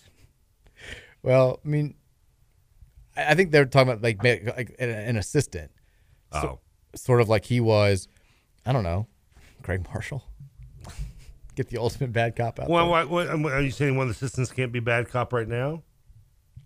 I guess. I mean, I guess they're saying that the assistants are too nice. They're all kind of the same temperament. I mean, Nolan's kind of fiery. Yeah, I was going to say. He's the one who gets the most animated on the bench. I think if you're looking for a bad guy, but he's also kind of like his role with the players is the young kid, yeah. I was you 10 years ago. Yeah. I know what it's like to be playing at this level. I know what it's like to be a college guy. I'm closest to your age than anyone else. It's kind of hard for that guy to be the bad cop. You want the bad cop to be like a father figure. How's Jameson? He's got to be up there. He was in Oregon for like 2 decades. It doesn't matter. Like, he's not. I don't think he can play. He said he can't be hip. He can't play relate to the player's role. I don't think he played college basketball. You don't know that. He could. He might be cool. He didn't play at a high level. That's my whole thing. Like, no one played at Duke. Like, and it was recent. Like, he can do that whole, like, I know what it's like to the day-to-days of being a basketball player at a big-time program and balancing school. Like, Josh Jameson can't do that with the players. But he also, I don't think he can be the best. He doesn't come off as an overly intimidating guy. We got somebody to be play the bad cop. Danny, step it up.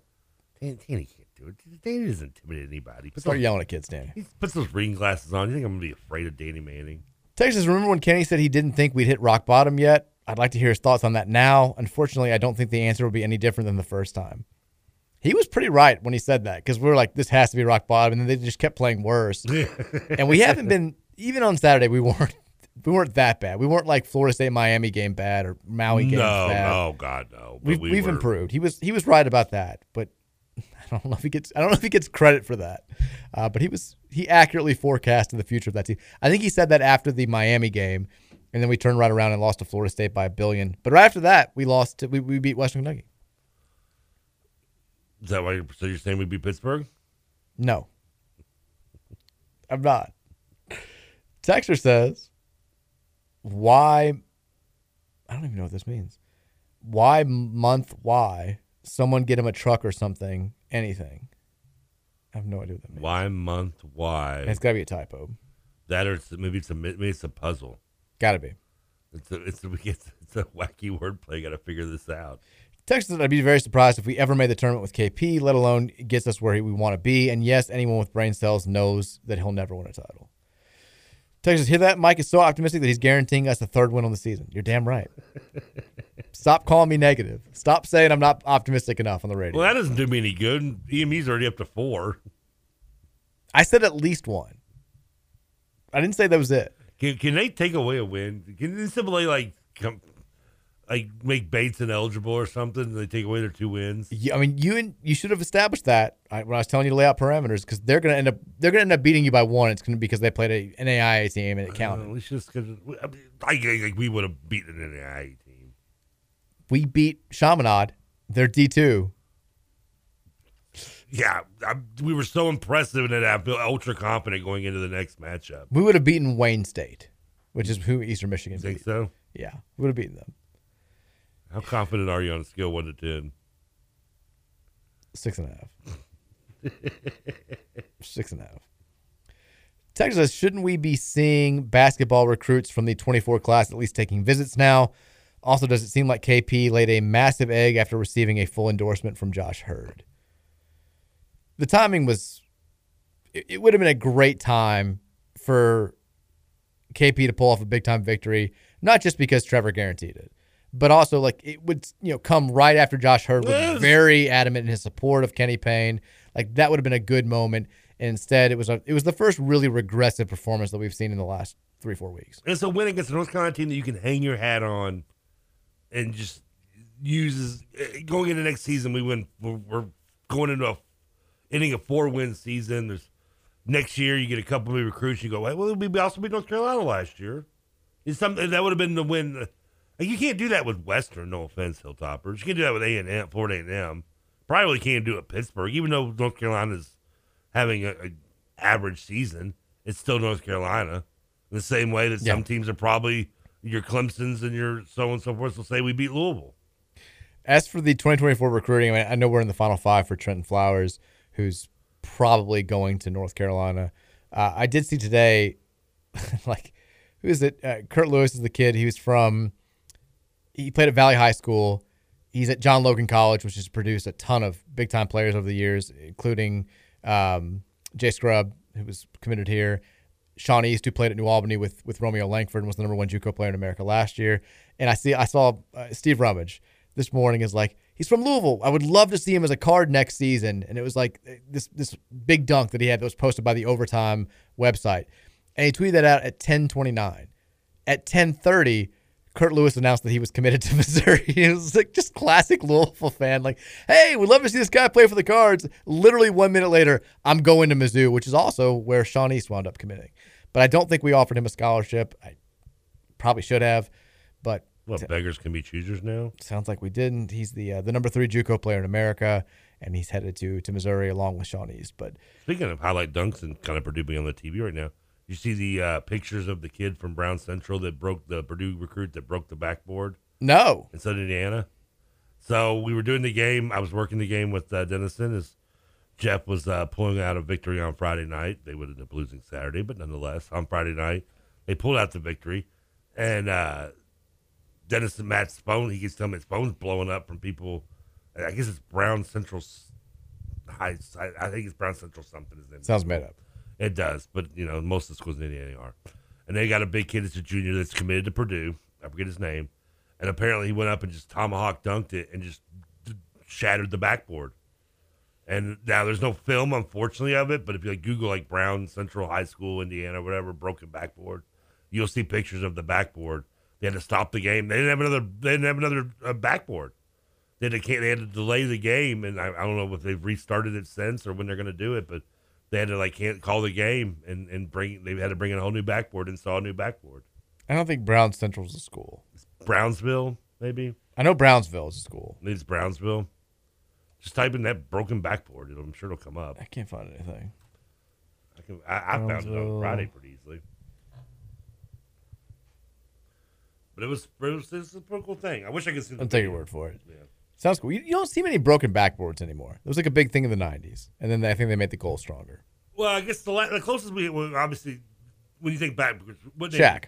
Well, see, I think Daryl Dawkins. Oh, I think Shaq. I'm guessing it shows my age. I think Daryl Dawkins, who was the inspiration for the breakaway rims, because Shaq didn't really break the backboard; he pulled it down. Brownstown Central. There you go. There it is. I see the picture. It's pretty cool. Pretty cool. Like that's a broken backboard. That's Daryl Dawkins style breaking a backboard. Like Shaq. I mean, I'm not taking away from Shaq that he didn't do it, but it just didn't feel this. Here's the dunk. I saw the dunk. There's an actual dunk. There's a video out there. I hadn't seen that. It's not that. It's just a normal dunk. Yeah, he just tomahawked it, right? Or something. Two-hand dunk. Yeah. Two-hand, he goes baseline, flushes it, and it's just a big guy, and the backboard just shatters. Oh, okay. See, I hadn't seen the video. Because I looked for it on Friday and it hadn't come up yet. Yeah. It's somebody's Snapchat. Figured as much. Well, props to that guy. Purdue, you're getting a good one. Yeah, he's only a junior, though.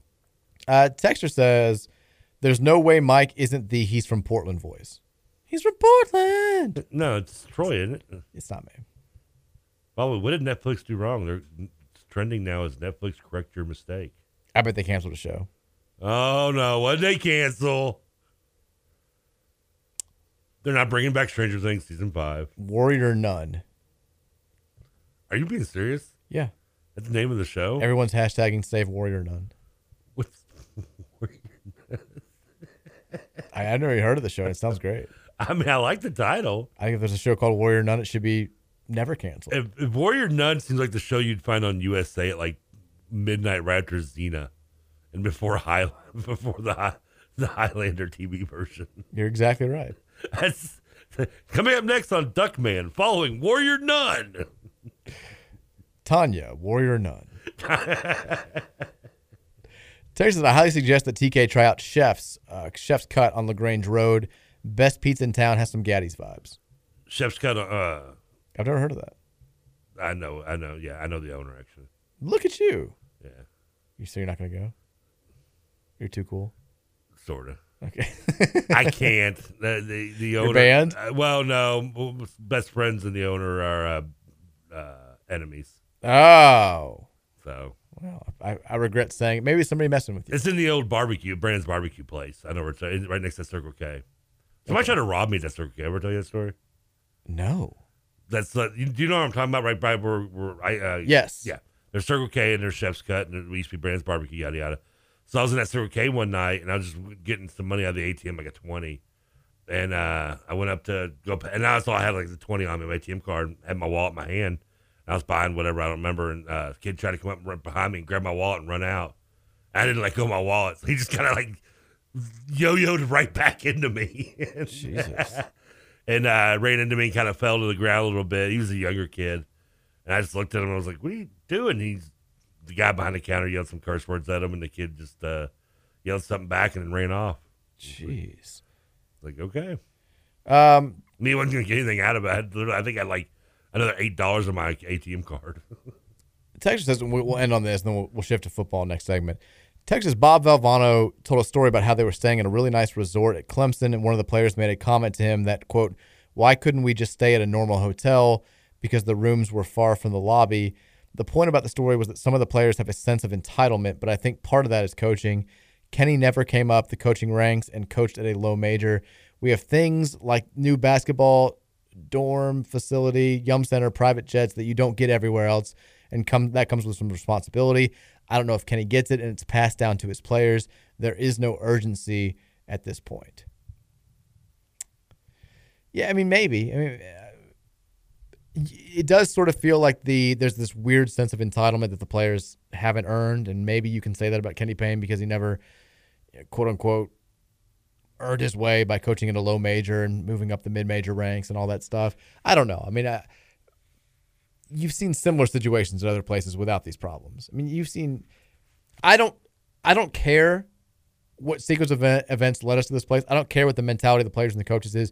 Louisville should never be 2-18 and 60 spots away from the next worst power conference team in America. We should never be the absolute. I mean, we are trending towards being the worst ACC team in history. If we don't win a game, we will be. This should never be a conversation. Wonder what poor team of the 1941 ACC roster we're trumping. Let's take a break. When we come back, we'll talk a little Louisville football, some NFL football as well. We'll take some questions from you guys both about Lamar and about this new player in the transfer portal. We'll get to that coming up after the break. It's the Mike Rutherford Show here on 1450 and 96.1 The Big X.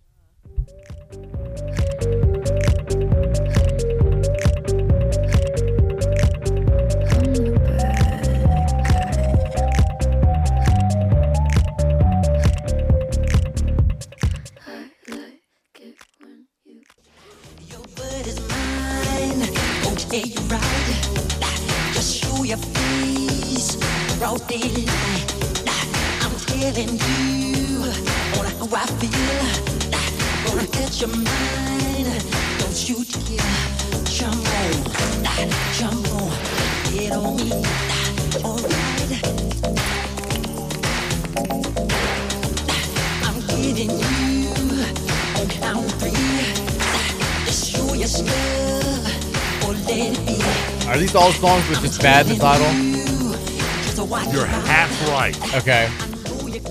Because what was the... There's an interesting twist to all of them as well. What was the first song you played? Bad Day by David. Bad Day, Daniel Powder. We've had Bad Guy, Billie Eilish. Now we've got him Bad by Michael Jackson, or just Bad. And you love Bad Medicine by Bon Jovi. So... You were right. I'm right, but there's more to it. There's an interesting. I'm going to tell you because you'll be like, this is going to be the music NBA music video thing all over again. Okay. The interesting twist is all these songs not only have bad in them, but have all at one point been number one on Billboard charts. Oh. Which is why I had to include the eyelash, because there's other songs with bad in it that are way better than anything Billie Eilish will ever make. Why do you always say eyelash? She sucks. So bad. Well, she makes some music after 2010, so she can't be good. They found somebody doing in the music booth at the mall. Like, hey, let's put that on there. That can't be. Trevor, I don't take your opinions on music seriously. I'm sorry. I love That's you. All right. I don't think yours either. I know. And I mean, anybody makes music after 1987 can't make anything good. You kind of lost me with Notting Hill a little bit. I mean, it's a good rom-com. Notting Hill's a popular movie. People like it. Helped Julia Roberts and Hugh Grant's career. It didn't help Hugh Grant's career. Well, yeah. Texture says, no, I was going to read that. I'm not going to. Oh, it can't be that bad. 502-414-1450 is the Thornton's text line.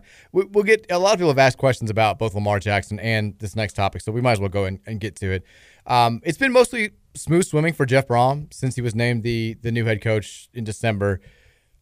Kept most of the class together that had been assembled before he arrived. Killed in the transfer portal. Hasn't lost a whole lot.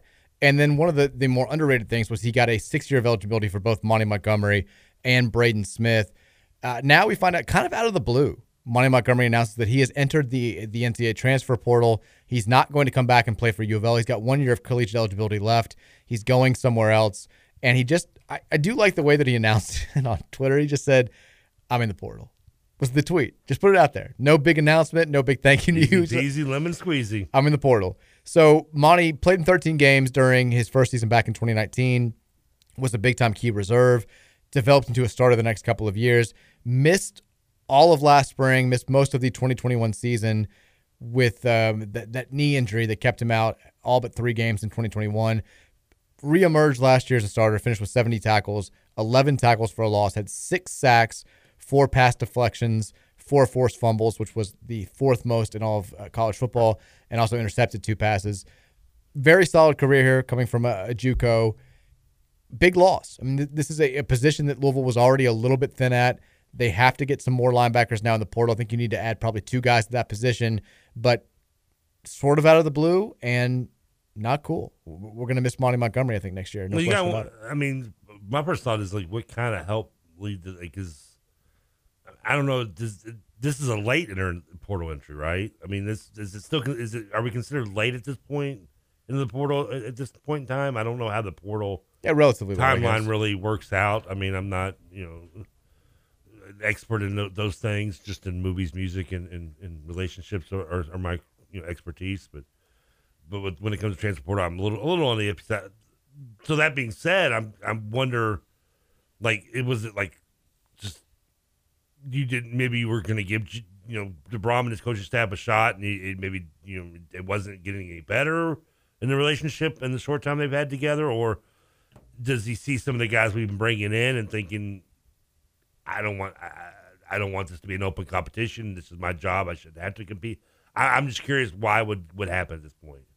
The only thing I can think of is, because I know we've signed a few linebackers. The only thing I can think of is there's a deal out there that it's a Tyler Harrell situation, which, by the way, Tyler Harrell just entered the portal as well over the weekend. Did he? The wide receiver who left Louisville for Alabama last season. We bring him back. It's out there. A lot of Louisville fans would support it. We're pretty set at wide receiver now, though, so I don't know, but we could use him. That's the only thing I can think of is somebody made him an offer he couldn't refuse. I mean, it could just be... That'd be tampering, right? I mean, yeah, I guess. If you make an offer to a player who's not in the portal, that's... It is. Okay. But it's also not unheard of in this day and age. He did immediately announce, like 10 minutes after he announced that he was in the portal, he announced that he'd gotten a scholarship offer from West Virginia, which he used a screenshot from his phone that wasn't edited, so it had like the phone battery and stuff, of just West Virginia University's Wikipedia page. He's like offered. I was like, oh, come on, Monty, do some work, man. But he, it doesn't sound like he's just the only thing I could think of initially was he's going to go to Cincinnati, right? It ties to the coaching staff. He wanted to follow Sad. He wanted to follow whoever. But that usually comes with like an immediate announcement following the portal thing. Yeah. That hasn't happened yet, so I don't think that's the case. I mean, there's talk that Ole Miss is going to go after him. Certainly West Virginia's already gone after him. I'm guessing that Cincinnati, why would he wait this long to even enter the portal to begin with? That's the other thing. Yeah. Is you would have assumed he would have followed the guys who also immediately announced they were going to Cincinnati, or at least did so in like the first week. I mean, maybe, like, you said, it could have been just not being on the same page with the new staff and the defense they want to run, or not like I'm going to give him a chance. I'm not going to judge it right away, but just over maybe, the last couple weeks, maybe just realize I can't do this whole year. I might as well make my move now. I mean, and to answer your question, Patrick says, intern Patrick's texting us. He says the portal closes the 18th, so 2 days from now. So This is late to be entering the portal. That's pretty late, yeah. Although I guess you could technically enter it again after this semester's over and transfer and be somewhere else for fall camp and all that stuff. But this is late for this current window. Man, it's a big loss. There's no way around it. Oh, yeah. Losing him and Dorian Jones, two guys who are going to figure heavily at the linebacker position for next season, is not ideal. But I mean, I know we've got I know the linebacker from Kentucky, Stanford transfer, we got coming again, but I think we've picked up a couple other linebackers, if I'm not mistaken, as well, that will be playing this year, correct? We've got Stephen Herron from Trinity, who's coming in, who will help out. We've got a couple of other guys who maybe will help out. I mean, is this leave a holder where maybe we need to dip our toe back in the transfer portal? For sure. Okay. We'd probably need to go get at least 2 more linebackers. Okay. I think that you need help at that spot, especially when like linebackers figure pretty heavily into this new defensive scheme that Ron English is bringing here. So, I mean, linebackers figure prominently into every defensive scheme. Well, so you got to have good ones there, and it's the one position outside of secondary took some hits, but linebacker you're really losing a ton. So bringing Monty back was a godsend, and now losing him is a big deal for sure. People are all kind of speculating on why he might be leaving. These are all rumors, and people are talking about NIL deals, stuff that's out there, stuff that I don't feel comfortable passing along. I'm assuming he had I'm assuming he had some kind of nil deal here. Maybe, I don't know. I mean, he did. I would think he would. I know he did. I think it was like the standard. Wasn't. Like he was tweeting out support of like this business and doing. I saw him doing stuff like that, and he had, I think, a T-shirt deal, but maybe he thought it should be bigger. I don't know. That's what I'm saying, yeah. It definitely hurts. Just as long as he doesn't don't go to Cincinnati, don't go to Kentucky. We'll be okay. I'd prefer not West Virginia too, but I would too. But they're kind of they're not on our radar anymore. We don't see them. I hate them still. I do too. But text us which SEC school came in and stole money from us. We're gonna find out eventually. We'll find out. It probably won't take long. It sounds like Ole Miss was making plays. Maybe they're mad about Momo coming here last year. I don't know. But they felt like they got a short end of the trade. Maybe. But this definitely, I think this now becomes an offensive line. If you're looking at positions that Jeff Brom still needs to shore up, because we have, I believe, 7 scholarships still available to use. It could be 8. You've got 7, somewhere around there, 7 scholarships to work with.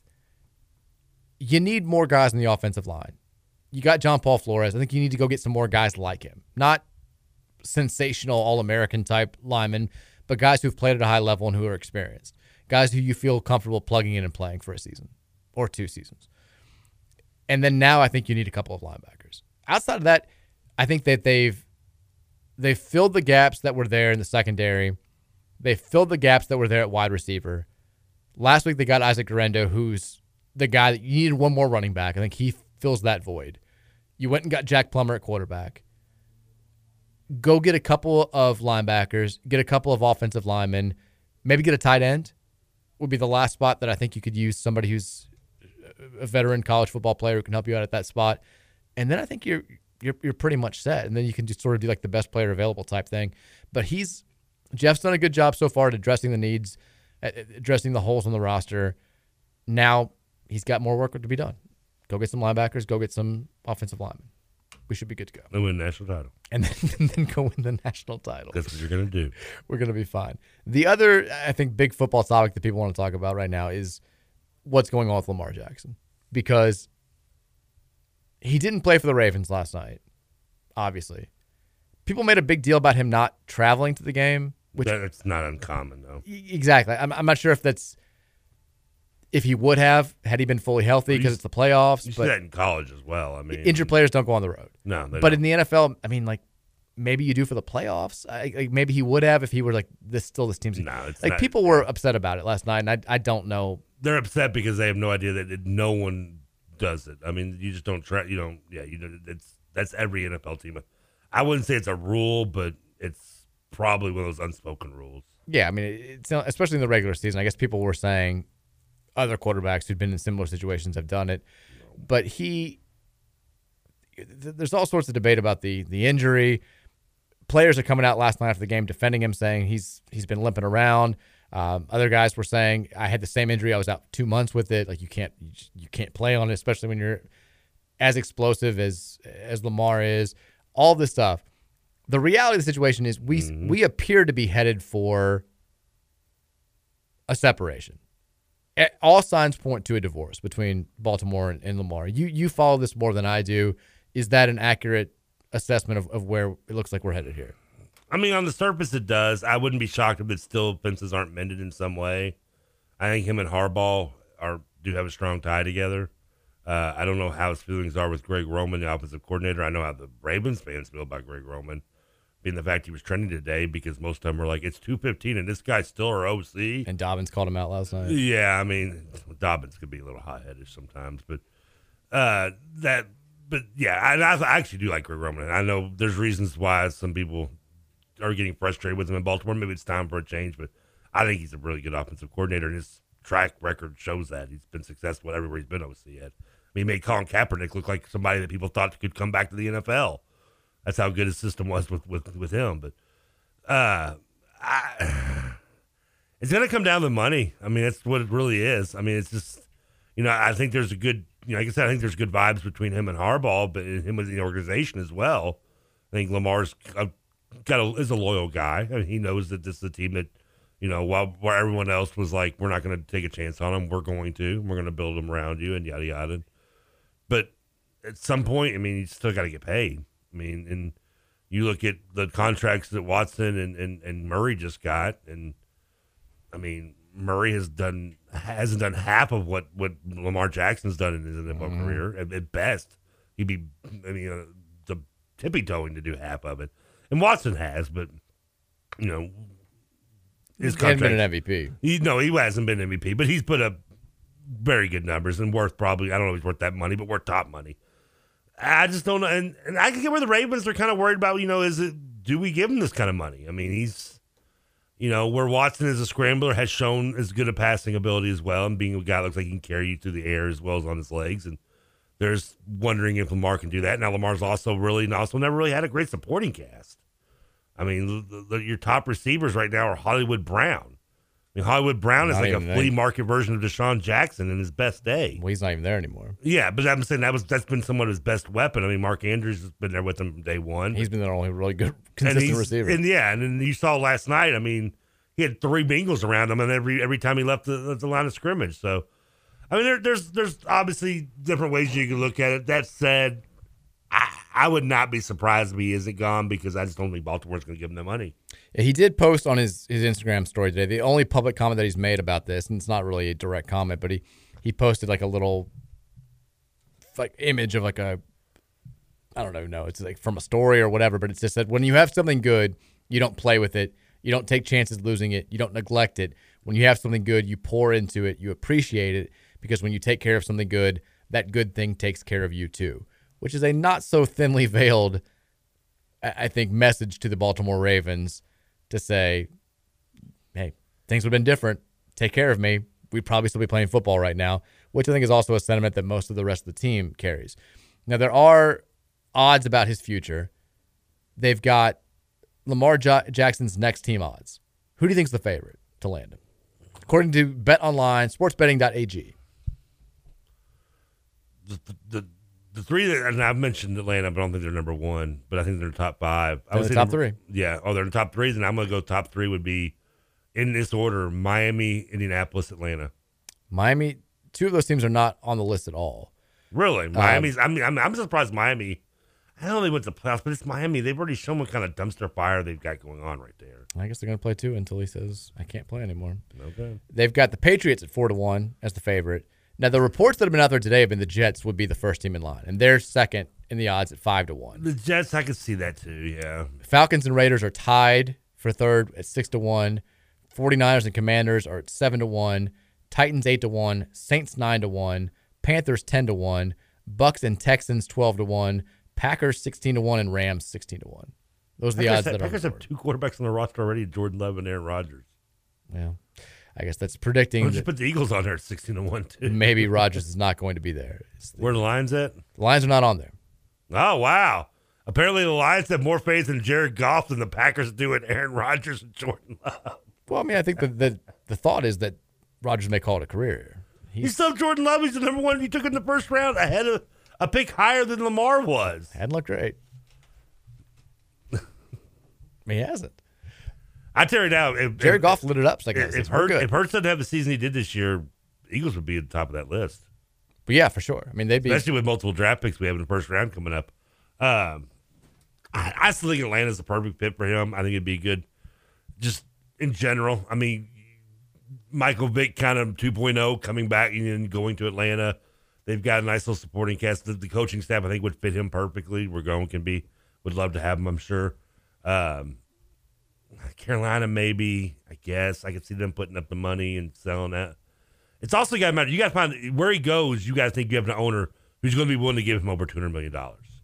Yeah, $250 was the price. That's the thing. That's where you got. It's not as much where it'd be a good fit. Who has the the draft capital to maybe get him? How much do you get? How much you have to give up for him? It's the guaranteed money. Apparently that was, according to all the reports, that was the big divide between him and the Ravens. Now, but you have an owner.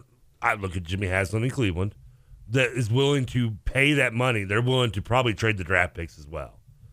And you're probably thinking Deshaun Watson got 3 firsts, 2 seconds, and a 4th.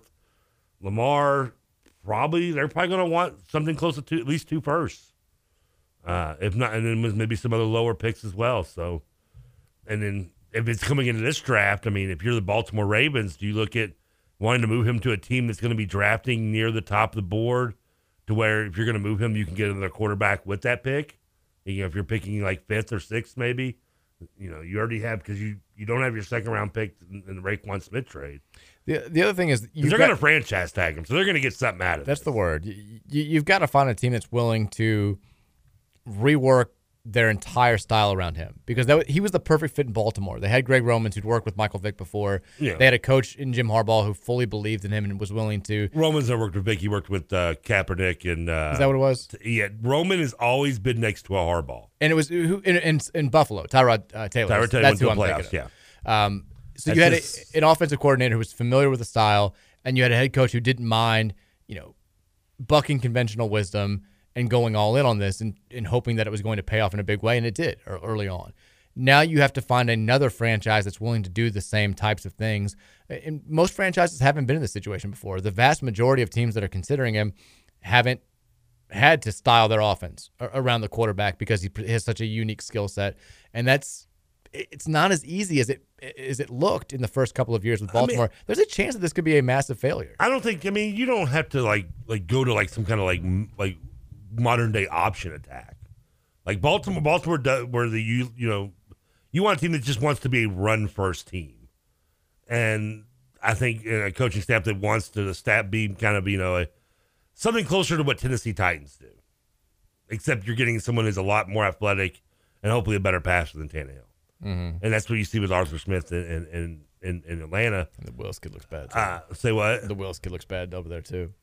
Who looks bad? The Willis kid for Malik Willis. Oh, Malik Willis. Yeah, no, he hasn't really panned out exactly. Not what a shock there, huh? The kid that couldn't make it at Auburn just happened to go have a decent season at Liberty. Not an NFL quarterback. Blow my mind. But I mean, the Colts, depending on who they hire, with the way their offensive line is built, Jonathan Taylor, running backs, they have good defense. I just don't think Irsay would pay the kind of money for a quarterback, so I wouldn't see that working out. The Jets, Woody Johnson probably would pay it. He's getting desperate. I don't know what kind of draft capital they have, but it's going to change the landscape of two franchises, and even the way the draft is being held this year, very much if this trade happens before the draft. There's a solid chance that in the near future we see a significantly reduced amount of Baltimore jerseys around the city of Louisville. It sounds like that's at play. Yeah, I don't think only 680 wants to be the home of the Ravens anymore. Yeah, we'll see. They might be dropping that stigma. I think it's 93.9 now. Is that what it is? Yeah. I think they've been doing the Ravens games. I knew one of them was. Final here before we go to the 5 o'clock hour. Purdue hangs on for a 64-63 win over Michigan State at the Breslin Center. Zach Edey, frontrunner for National Player of the Year, goes for 32 points and 17 rebounds. Pretty impressive performance. In the loss also, Tyson Walker had 30 points, who's a transfer from Northeastern back in the day. All right, we'll go to break. When we come back, 5 o'clock hours on the way. We'll get back into a little bit of hoops talk, a little bit more football discussion. We can talk NFL playoffs with TK. Monday night game coming your way tonight. Can Tom Brady go on a run? Never can I touchdown Tom, TK. 5 o'clock hours on the way next. Keep it right here on 1450 96.1, The Big X.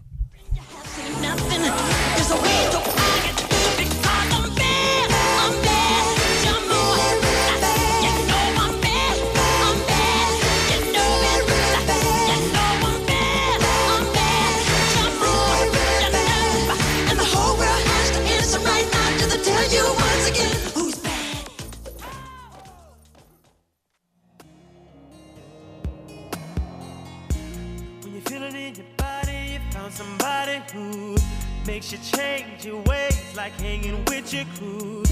Said you act like you're ready, but you don't really know.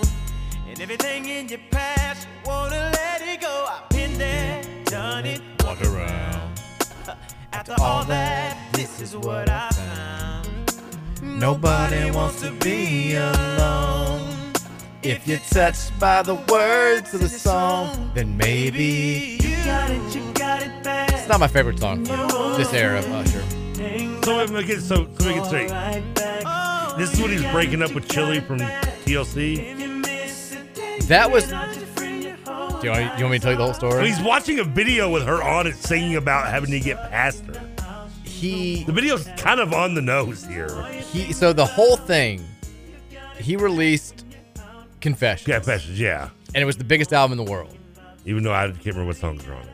Well, Peace Up, A-Town Down. Yeah, I know some of the songs. I just didn't know they were on that album, yeah. the whole rumor was it was an entire album made about Chili breaking up with him because he just references throughout the album having an affair, knocking up somebody, all this stuff. I mean, just the song right here. And the reality is they used the story that it was like Jermaine Dupri, who produced the album, had been going through that. He and Chili had an amicable breakup. It was fine. There was no drama whatsoever. They just took Jermaine Dupri's drama, made an entire album about it, and kept it a secret for 15 years. That was the whole thing, which is crazy. Okay, so it wasn't anything like there was no insane story in the breakup or anything, really. No. And that was the weird thing. The songs seemed to be very biographical. It seemed like it was him telling the story that was previously unknown about why he and Chili didn't work, and it wound up being just kind of bogus. But it was a good album. Two things. One, I always thought Chili was the hottest at TLC.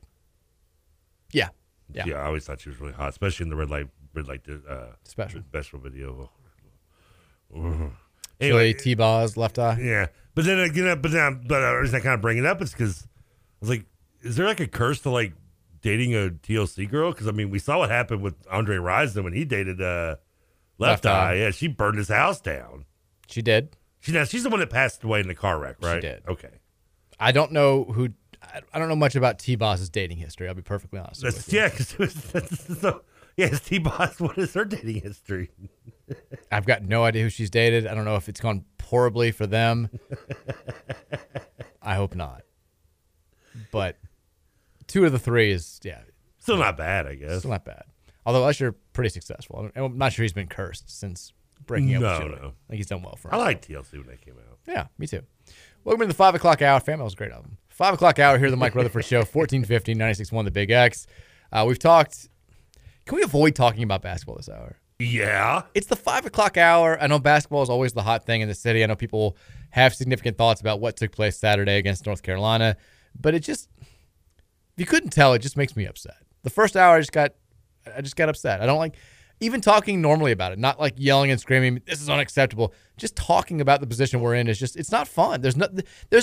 People always talk about the best radio, the best time for websites, the best time to do anything fan media related is when times are really, really good or when times are really, really bad. There's no part of me that has fun doing this when the basketball team is this bad. There was no part of this that was fun last year when we thought we were at the all-time depth of the program. It's not, I get that maybe more people listen or more people want to hear things, but it's also gotten to a point where this is no longer a hot new thing, that we're this bad and that some people want change, some people want patience. We've been dealing with this for 2 months. It's not like last year when Chris Mack left in the middle of the season. It was like, oh my God, we're definitely getting a new coach next year. What can Mike McGee do in the interim? But more importantly, where do we go from here? We've just kind of been stuck in the same spot where it's historically bad. It's been historically bad. It's probably going to continue to be historically bad. Where do we go from here? There's just not, it's not like a coaching search radio. It's not like, there's nothing fun about where we are right now. Everybody just is ready to flip the page to the next season, to the spring, to see what we can get, to see if this roster can improve, and to see if Kenny Payne is or isn't the guy, so we can either support him and hope that he can bring us back to national prominence or bring somebody else in who can. It doesn't help. We just found ourselves repeating ourselves for 3 weeks straight. Exactly. Every game is just well, I guess they did. We need Dan Payne to drop 30. They changed it up a litthen it for us we to where need something different. It was for weeks. It was we start out slow, we get fall behind. We gave up, and then it was we're falling behind, but we fought back a little bit. Now it's we got a nice start, but then we hit the hiccup in the middle of the second. It's just now it's all about preventing the run. Yeah. We're competitive. There's a 5-minute run, and then we're done, and that's it. And it's just I don't know. I feel like I'm just sitting on the treadmill with the Twinkie at the end of a stick chasing it, and I'm never going to get to it. We need something out of left field. We need Zan Payne 45-point game, or we need. The Mike James stepping up with the last couple of weeks and developing has been nice, but it gives us some. But we need, we're right. We need more than that. We're in a rut. We need to spice things up a little bit. We need to get a boudoir shot or something. we need a boudoir picture for this team. We need something to give it a little kick in the groin. Get things. It's getting dull. The marriage. It's how are you, honey? How are we? Honey? That's where we're at. We're let's get asparagus. We're Kevin Spacey before he throws the plate at dinner and says, "Excuse me, I was talking." It's not even dull though. We've just been terrible. Like it's just a bad marriage. It's just awful. It's dull, but it's the same bad thing over and over again. I think we are Kevin Spacey from Marriage. Maybe we are. So I don't. Yeah, we can. If you guys want to talk basketball on the text line, let us know. We're ready. Come on aboard. We want to win. Okay. We're right here. I'm right here, baby. I'm ready. Let's go. I'm trying to think if that's Kenny or the players. I'm trying to figure out which one's which. I think it's me. I think it's that's the fan base. I think it's the fan base. And the basketball team is what's their name? Annette Benning. Like, what are you doing? Are you trying to picture yourself winning? Secretly screwing Sandy Cohen. I mean. The fan base is as divided as we are and as angry as everybody is. Everybody's on the same page in that we're just desperate to win. Like I don't think anybody cares how it happens. Everybody just wants to win. Everybody just we cheat. We've lost 31 of our last 36 games. Imagine telling yourself at any other period in the history of Louisville basketball that would be a thing. Imagine telling yourself even in 1998 or the last year of Denny Crum, that would ever be a thing. I mean, we're not going to set up for this crap for football. You think we're going to set up for basketball? No. And we shouldn't. But there's nothing else you can do. It's not like, I mean, outside of picketing outside the Yum Center, there's nothing anybody can do with it. Yeah, and also, don't help it. It's still unclear what the right direction. If this were year 4 and Kenny Payne had missed the NCAA tournament the first 3 years, and now we're 2-16, of course. Like everybody would be on exactly the same page. But there's still at least some debate about what the direction needs to be in order for us all to get back to being happy. I think that's where you see all the anger. That's where you see all the bickering. No, Scooter, I do not want a boudoir shot of the basketball team. I said the basketball team needs a boudoir shot to add a little kick to this team. People who just tuned in the show have no idea how you got to that point either. Scooter sent a text our thread. Now he wants a boudoir shot of the whole team. No, I do not want to see Sidney Curry doing a George Costanza. If it would get us wins. Oh, but get us wins, I'd do it. Yeah, we all. I'd go Farmer Fran on that. You can put. Here's the thing you don't know about me, and it's amazing if you don't, because I keep no secrets. So when I made a video to celebrate my championship in fantasy football, I did it. Basically, I just lip synced to the outfield winning it all. Because I didn't want to sing anything, so I just did this like lip syncing contest where I'm screaming into the picture, and I got so into it, I took off my shirt and started swinging it around, and did the Farmer Fran on the video. So when my buddy told me he had the trophy ready, apparently he took a screenshot of me doing the nipple twist in the video, and he put it on the trophy. Oh my God! You'll see it when I bring the trophy in. I can't wait. You can't. And then he also wants to know, he's like, I've got this. He had to buy the picture apparently in a slide of like 12 different. So he's got a sheet with. Oh, he said they wouldn't do it. They told him it was too risque. What did he say? They said the picture was too lewd. Oh. He was like, "You should be insulted, Trevor." I was like, "Lewd is the nicest thing anyone said about my body in 2 decades." I was like, "I'll take it." But he's got like a sheet with all like the extra pictures of me doing the Farmer Fran nipple twist. As uncomfortable as that was, it's still better than talking about actual basketball. And I'm going to send one to whoever has the best text of the day next week. Do you get? I'm sorry, I'm scrolling through Twitter. The promoted tweets that I get now are always. It's usually like something random, something silly, or then it's like a tweet from a sports event that's 2 days old. So the one that I just saw in the middle of all my timeline, it's like nothing can stop the Chargers right now, and it's like an NFL Network tweet. I'll see those, and I have to, before I click on it, I got to make sure to look at how many days it has been since. Same. I'm like, what? I'll see something wrestling based a lot of times, and I'll be like, what WWE superstar is maybe heading out to AEW? And I'll be like, I wonder what they're talking about. And I'll see like from 4 days ago, I'm like, oh, I know the story now. By the way, have you heard the rumors not only of the Saudis looking at buying WWE? Apparently, Shad and Tony Khan have thrown their hat in it. Uh-oh. AEW maybe buy. Are we going to have like WCW getting bought out in the middle of live Nitro one night? And this time it's AEW buying Raw? That'd be awesome. That'd be kind of cool. Speaking of the NFL playoffs, the Chargers actually watched a lot more just because Virginia wasn't around. Mary wasn't around for most of the weekends. It was just me and John. Mary hate football? I mean, she doesn't enjoy it. No, she doesn't enjoy. She puts up with it when she has to. But with John, going to sleep early, and John John doesn't care what's on TV that much. He likes some songs, but he's not like Virginia at that age. Like demanded to watch what she wanted. She was very much in control at all times. John's just whatever. Like put a ball out there, he's going to throw it against the wall. He'd be great. And so I got to watch most of the playoffs this weekend. The one game that I did not see much of was Chargers-Jags, which turned out to be like the most exciting out of all the games. I only got to watch the fourth quarter, which turned out to be the best part, I guess. Yeah, I mean, Chargers doing what Chargers do. They're the AFC Vikings. Justin Herbert's kind of the AFC Kirk Cousins at this point. I think you called the Jags game when we were on Friday. And in you fact, called the win. It was weird because I told you I'm looking to go 6 for 6 and winning. Very nice chunk of change tonight if the Bucks win straight up. Do you care to disclose how much that would be? I think on the money line parlay I win like 500. On the spread parlay it's like 2,500. Heyo. So let's get it. Yeah, it's a nice little. So you got Bucks winning straight up and covering, and then we got them plus 2.5 as well. Okay. So I mean, so if they lose by 2, you're good. Yeah.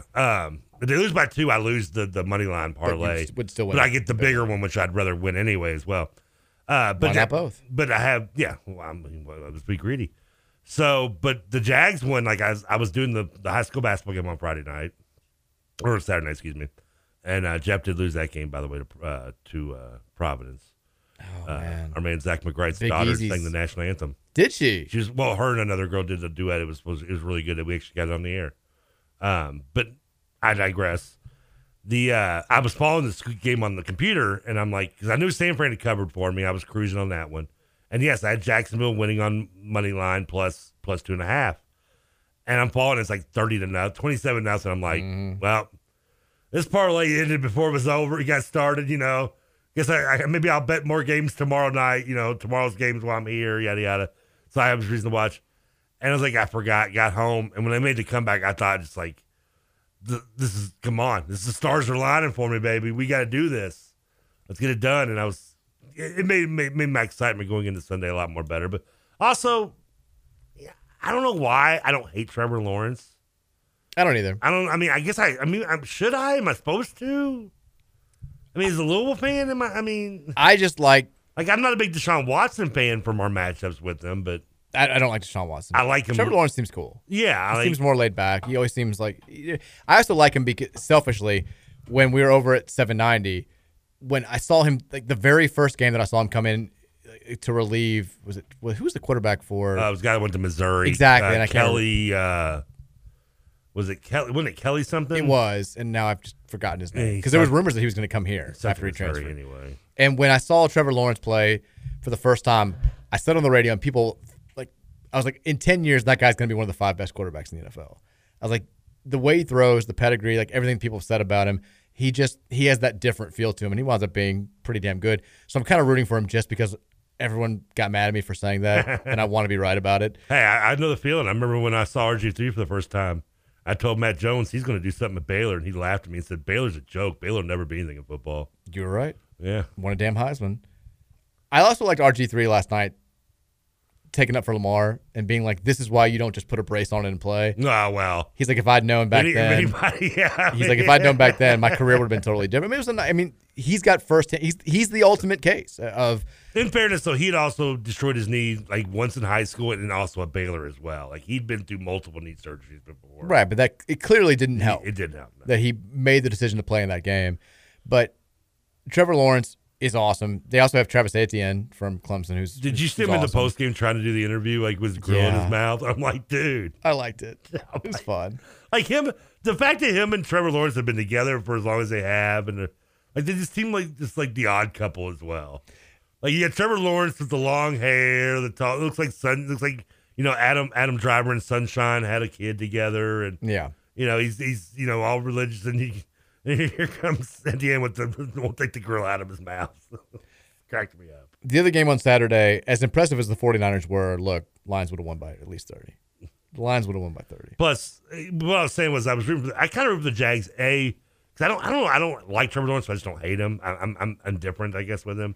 I kind of root for him a little bit because his name's Trevor. But, I'm going to root for Doug Peterson. I'm going to be a Doug Peterson fan. I didn't think there was the split up with him and the Eagles was okay with me. Some was dirtier with some than others, but I am a Peterson supporter. This is the weirdest reason why there's a part of me that was happy to see the Jaguars win over the weekend. So most of the year I walk Penny like the same exact route around our little neighborhood. Yeah. And there's a house relatively close to us. It's like 5 streets over that always has a Jaguars flag in their front yard. Too often. Yeah, exactly. Like this.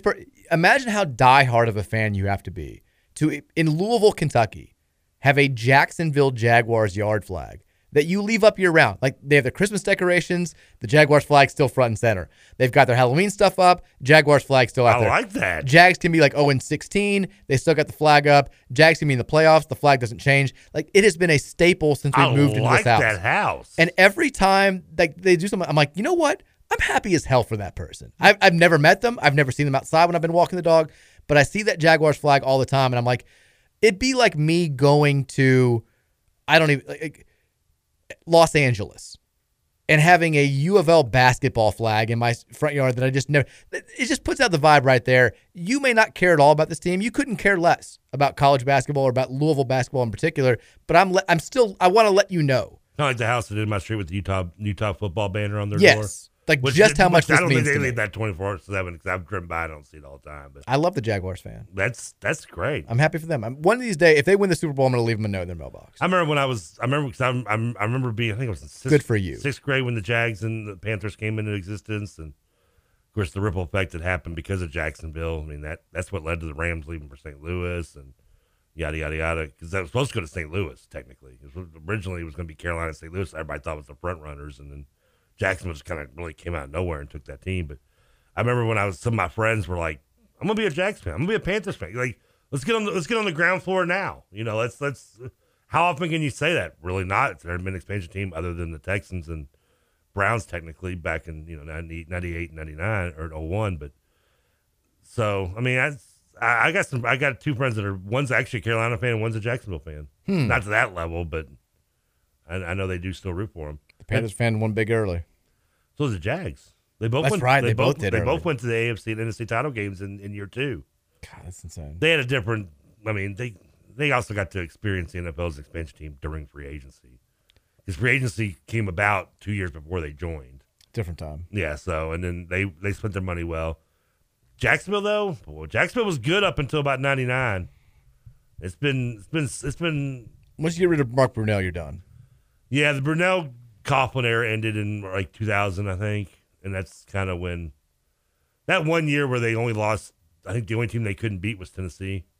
I think they went. Didn't they go like? I think they went 15-3 or something. They lost all 3 games to Tennessee, including the tournament and playoffs. Now, as far as yesterday's games are concerned, all 3 favorites kind of look crappy. One of them lost. We knew the Vikings sucked. Vikings were paper. They were paper. Yeah. Fraud Kings. I've been saying it all year. Yeah, I knew too. Lions were the best team in the North. They're going to be looking at a quarterback next year. They're the type of team to get Wentz or Big Game Kurt or Derek Carr or something. I still thought the Giants were going to win, but I thought the Vikings were frauds. Daniel Jones, the legacy continues. The man not just doing it for my fantasy team, but doing it for the Giants now. Bills only kept that game close because they played like absolute dog. Glad they did. I had Miami plus 13. I was getting nervous. And then the Bengals, you could argue, should have lost to a Ravens team that didn't have Lamar Jackson and a couple of other key players. I still think the Bengals, out of those 3 teams, well, the Vikings are out now. I still think the Bengals, I have faith in them moving forward to be competitive. I don't know. They play Kansas City now, is that right? No, they go to Buffalo. I mean, here it comes down to this. In the AFC, it's a 3-team race between Kansas City, Buffalo, and Cincinnati. In the NFC, it's a 2-team race between the Eagles and the Niners. And I said before the season, Chiefs over Niners, Mahomes MVP. I kind of want that to happen. I mean, you didn't think it was going to be Brock Purdy leading the team. I did not think it was going to be Brock Purdy leading the team. He's good enough. Brock, it's the system. It's the system. So trust me. For everyone who wants to get so hyped about Brock Purdy, guess what? The quarterback in front of him was doing a good job. Trey Lance probably would. I mean, I know he was like 1-1 before he got hurt, but I'm with you. Yeah, it's Shanahan's just that system. He's got it humming, and them getting Christian McCaffrey. It kind of reminds me of the football version of the year the Pistons got Rasheed Wallace at the deadline, and the Pacers were the best team in the East that year. We were set to go to the finals, and they get Rasheed Wallace and it turns their whole season around, and it gives them that extra oomph they needed to beat us, even though they had to cheat with Tayshaun Prince getting the goaltending call not called. So you've got, as an Eagles fan, you've got Giants this Saturday night. Yeah. And then more than likely, regardless of who wins tonight, probably the 49ers in the NFC title game. I'd be surprised if if San Francisco lost to either Dallas or Tampa. Yeah, I'd be What's shocked. your 1 to 10? 10 being the most confident ever, 1 being we got no shot. I'm 5. I'm right in the middle. For Super Bowl. To beat the Niners? To make the Super Bowl. Yeah, I'm a 5. I think it's probably about right. I know it's 100% possible, but I could also see a game where their defense just gets in our heads. But you're a 9.9 to beat the Giants. Listen, I watched this Eagles team many moons ago go against a Tampa Bay team back in 2002 and a Carolina team in 2003 who Eagles were decades ahead of them and better than. We were 3 times the team Tampa was. And they went on to win the Super Bowl. And we choked that game away. And I know different coach staff, different era, different players, but when you go against a good defense, and not that our defense isn't good, but the Niners, you could get that kind of game happen. And I can see it's going to matter whose defense steps up the most between us and 2 good defenses.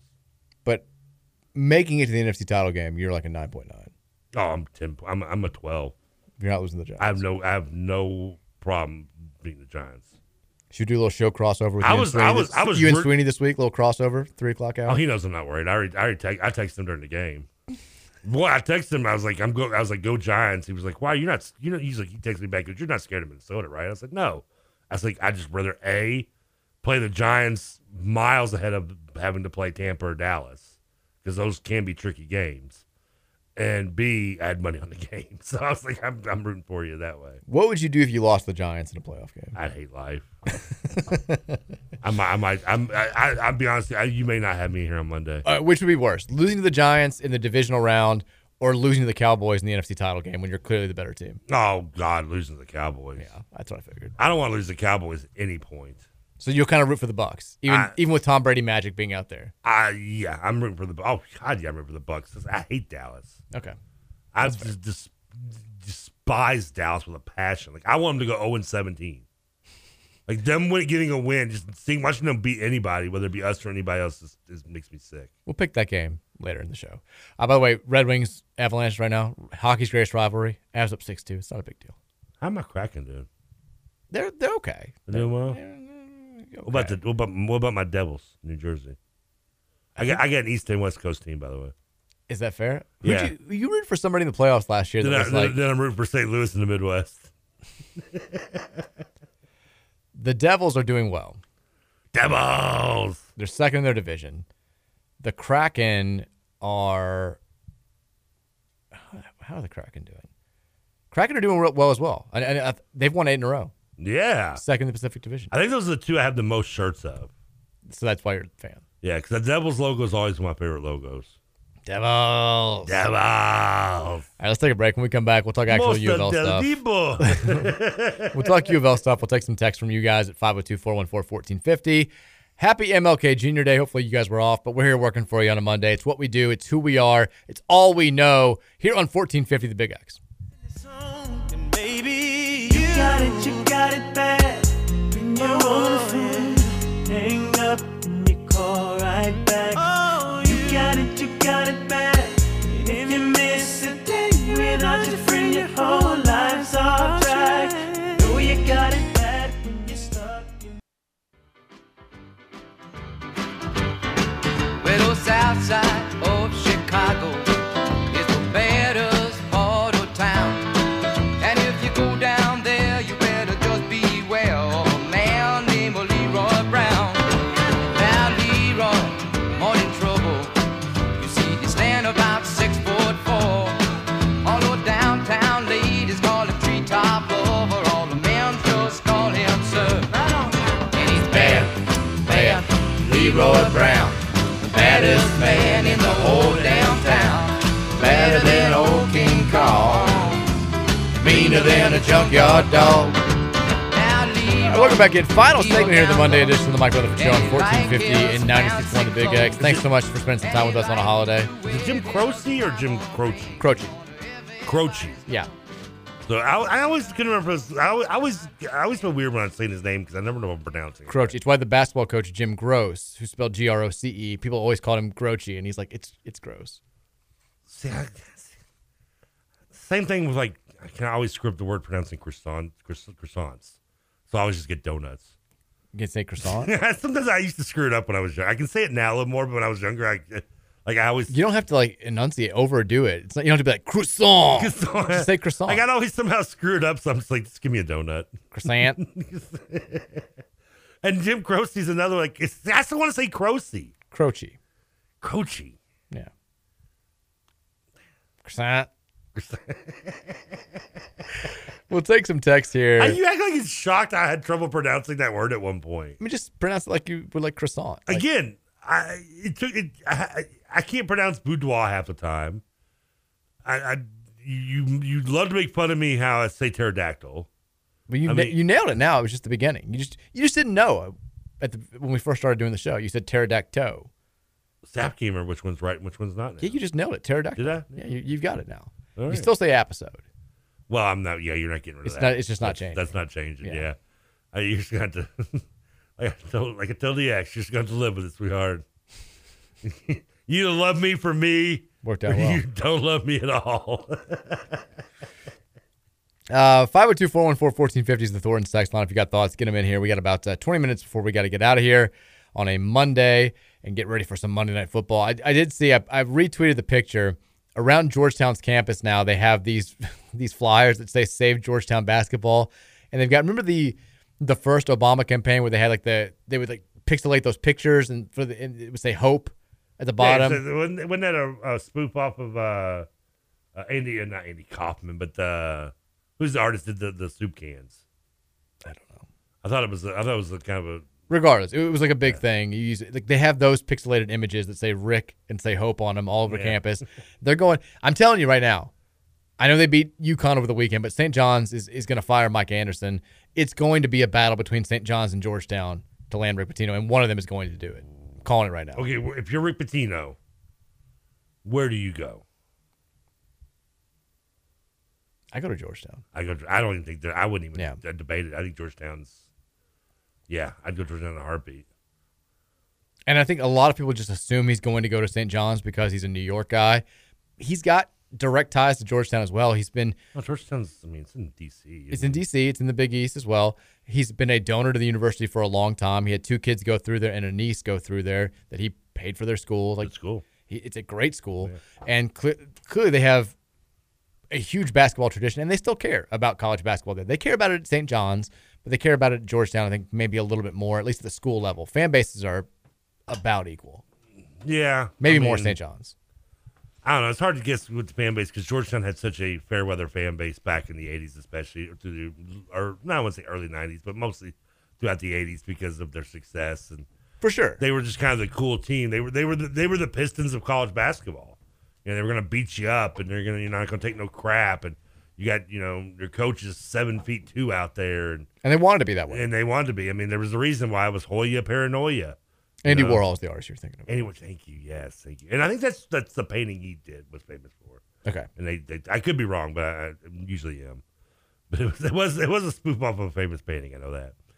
But yes, I St. John's. I don't know. I mean. Yeah, I know you got the 85 run, and you got Lou Campanella and the sweaters, and I mean, sometimes I slip up and still call him the original name and not Red Storm. I mean, yeah. I'm joining Georgetown. Georgetown's looks cooler. Speaking of the Pistons, by the way, Texture says, so Trevor, how did that Prince block taste? No, it was the goaltending cheated. I see I'm getting in your head now that you're bringing it up on your own. Guaranteed the Lions win a playoff game next year, Mike. The Wings are coming back, so lose the attitude. Tigers suck, but I love them. The Wings are not coming back. The Wings just got absolutely destroyed by the Avs today. 6-2. The Lions will win a playoff game next year. Ooh, I like that prediction. And yes, we all know that Tayshaun Prince was committed to goaltending, and he cheated. Is that's like top 5 worst moments for you in sports? It seems like you bring it up a lot. In sports in general, yeah, it's up there. I mean. That and the NBA screwing the Pacers out of the finals in '99, You know, Larry Johnson not getting fouled, take 5 steps to the 3, give him 4 points. You didn't even get touched. That one's right up there, especially because I got fired from my job as a result of it when I was working at the video store. Because I lost. I was watching the game there. I lost it. And you got fired? How does this not come up before? We've talked about all your jobs. I threw the Mountain Dew bottle across the place, almost hit like 2 people, and just completely lost. I was screaming curse words. It's like a Friday night, and the video store is packed. What was the conversation like when they told you you were gone? They were like, we heard, I was like, peace. Okay, I'm out. I knew they were. No, what did they say? I don't care what you said. Oh, they just said that people were doing complaining and they couldn't have that. They didn't actually fire me per se at that point, but I knew they wanted to, so I just quit at that. Okay. I was like, I know, I can see the writing on the wall. Even though one of the women did offer me a Xanax, I remember when she walked out. Was it jokingly? No, she was like, "Do you want a Xanax?" Because this was over in J-Town. It's right by where Bear Nose used to be.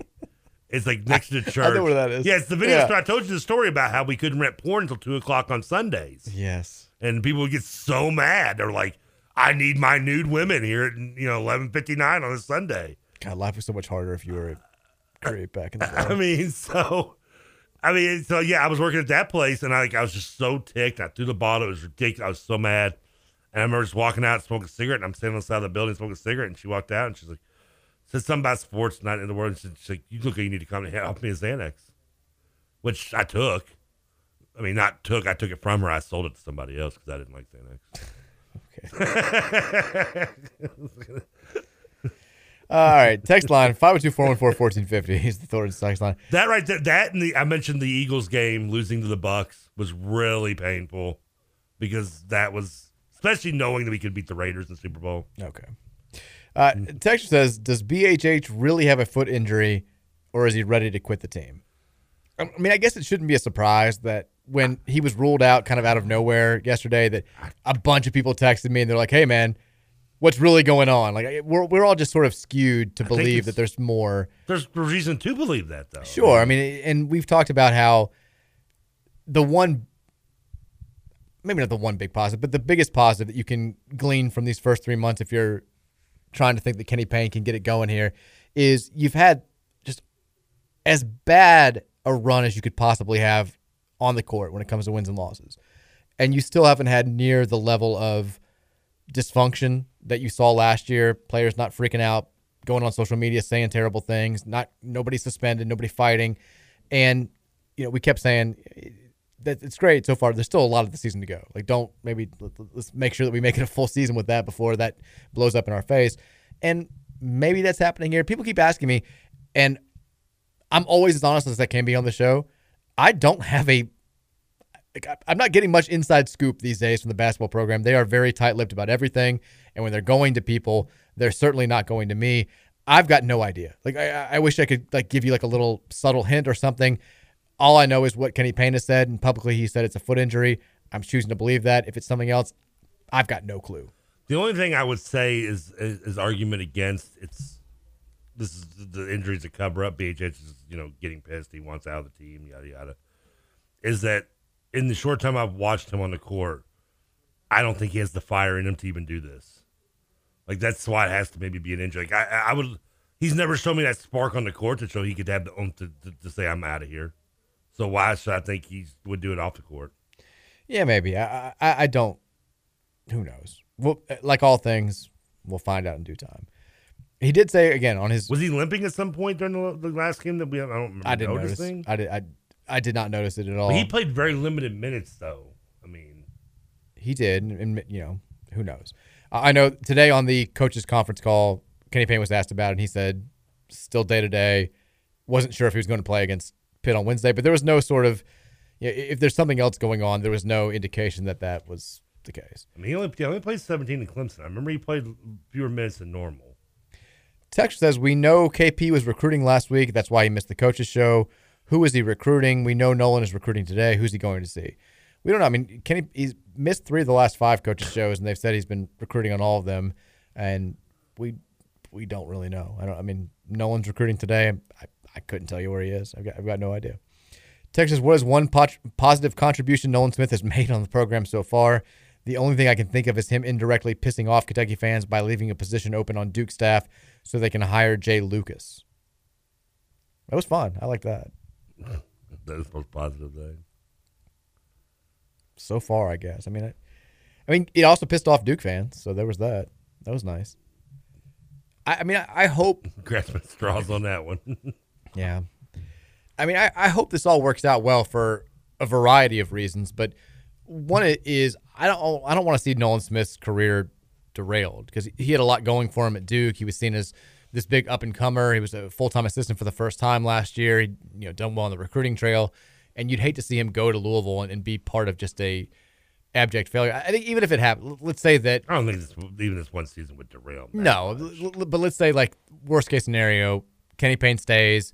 Next year they're just as bad, and they clean house after 2 seasons. He's still young enough and still, I think, well-respected enough that he would be able to get himself out from underneath that stink. Mm-hmm. It would just suck because he came here to try to, go back to his roots, bring his family here to a place that means so much to him. I think they all have been planning on staying here for a very long time. I think they're still planning on that right now, and you'd hate to see that just get completely blown up because of a wildly unsuccessful campaign that I think nobody really saw coming.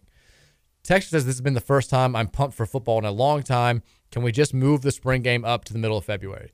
This will be the most well-attended spring game that we've had in a long time, assuming that Jeff's going to do one. What's so weird is before Tuesday's game or Saturday's game against Tennessee with UK, and maybe in whoever they played next and they lose to, they could be right back to where they were before the Tennessee result anyway. But when's the last time both fan bases were just like, let's get basketball and wasn't start football? I don't think Kentucky fans are there just yet. I think KRC is. Well, I think most Kentucky fans are still they're disappointed in the season, but they're not ready to just turn the page. They still want to see how it ends. There's still reasons to believe that hope can happen. And you saw that they beat a Tennessee team that they were supposed to lose to by 14 over the weekend on the road. But they say they get beat by 20 in that game was somewhat expected, but didn't happen. And they're an IT team maybe saying yeah.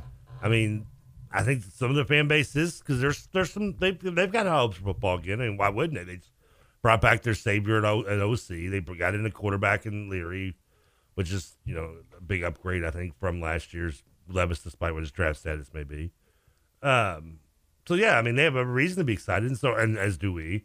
I just wonder. When's the last time that both the basketball programs were having this kind of level downness that both the football had I like what you're doing here. Yeah, I'm trying. We're on the same page. Yeah, U of L and UK, we're swimming in the same waters in basketball. Indiana, not so much because they're both sports suck. So, I think that going back, remember, the spring game for a very brief period became a really cool thing. Yeah, it was really well attended, and then I think everybody kind of realized, okay, spring games kind of suck, and they do. But when you're desperate for any glimpse of football because you've been starved during basketball season and you have a lot of excitement for the upcoming fall, you're going to go out there and you're going to watch the team play. And I think this year is going to be the most well-attended spring game that we've had certainly since Lamar left, and probably even before then. Because even Lamar's spring games it was just you couldn't rush. Lamar was just going to throw for 700 yards, and that was the way it went. They made the announcement, Josh Hurd did, when he talked to the media on Thursday, over $1 million increase in ticket revenue since Jeff got announced as the new head coach. Over 1,000 season ticket packages sold to new season ticket holders, not renewals. A lot of people renewing who I think weren't going to renew if Scott Satterfield was brought back. There's a buzz around that program right now that has not been around since Jackson left. This is going to be the most anticipated season since that 2017 year. And, it's just, yeah, I think most Louisville fans are ready to turn the page and start focusing on football. Texas says T-Boz married rapper Mac 10. Really? Did not know that. I did not know that. Texas says, I'd rather go more in depth talking about John's rock hard poop from last night than talking about Louisville basketball. Well, it was Saturday night, but it was very hard. Yeah, Louisville's rock hard poop was Saturday morning. I felt bad. Saturday afternoon. Nice. I felt bad. He woke up squealing, and I knew it was either teeth or poop. And I went in there with a little bit of like Motrin for the teeth. Ended up not needing it because it was the poop. Smelled it right away. A little bit of whiskey on the fingertip works for both. Well, poor guy was knocked out. I'm changing him. He's knocked out. He's just trying to fall asleep. And it was very hard. That must have been one hell of a poop. It was a hell of a poop. Rock hard. We've all been I felt there. bad for him. It was terrible. You ever fall asleep on the toilet? I've not. I'm assuming you have, just based on the fact that you asked the question. Oh, yeah, I've dozed off a couple times. Have you ever done it sober? Please say no. Just say no for my sake. No. Thank you. You're on the radio. Just say no. I mean, I could. Well, not just so, but what about sick? No. I've never passed out on the toilet. No. Ooh, Mr. Goody Good. No. I've passed out other places, but no. Like fall asleep on the toilet? I feel like as bad of a drunk as I used to be at times, and I was bad. I always had, like, I never just, I always get myself somewhere where I could fall asleep. Like, I would always make sure that I was, like, on a couch or, like, had a blanket or something. Falling asleep and passing out, though.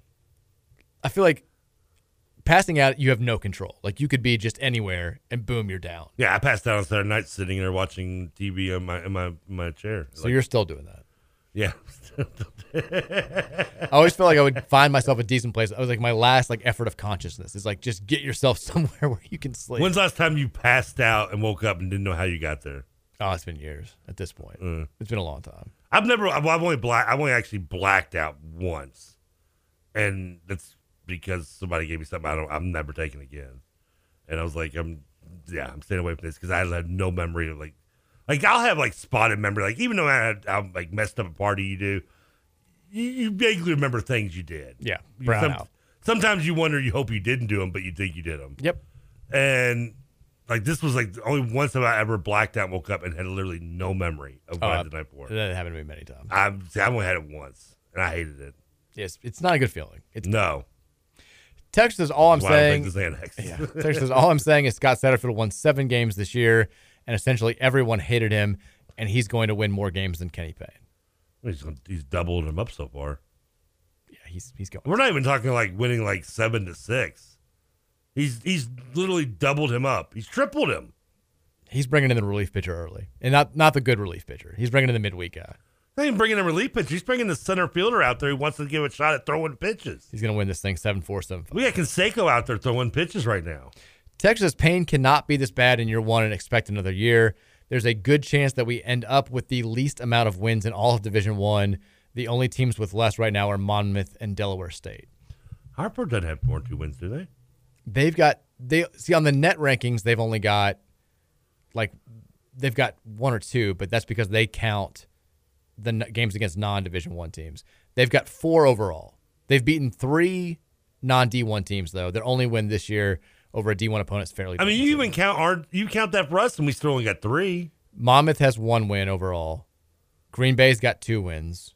God, take that, Tony Bennett. This is the saddest damn thing I've ever had to talk about on the radio. Elon is 2-16. Really? I figured there's some stories I brought up that were more depressing than this. Elon's 2-16, but they've got no D1 wins. Elon Musk? No, Elon the school. Oh, North Carolina. They've beaten Erskine and Johnson and Wales NC. Are you having Sounds like a shampoo company. I feel like you're having a stroke in the middle of reading those names.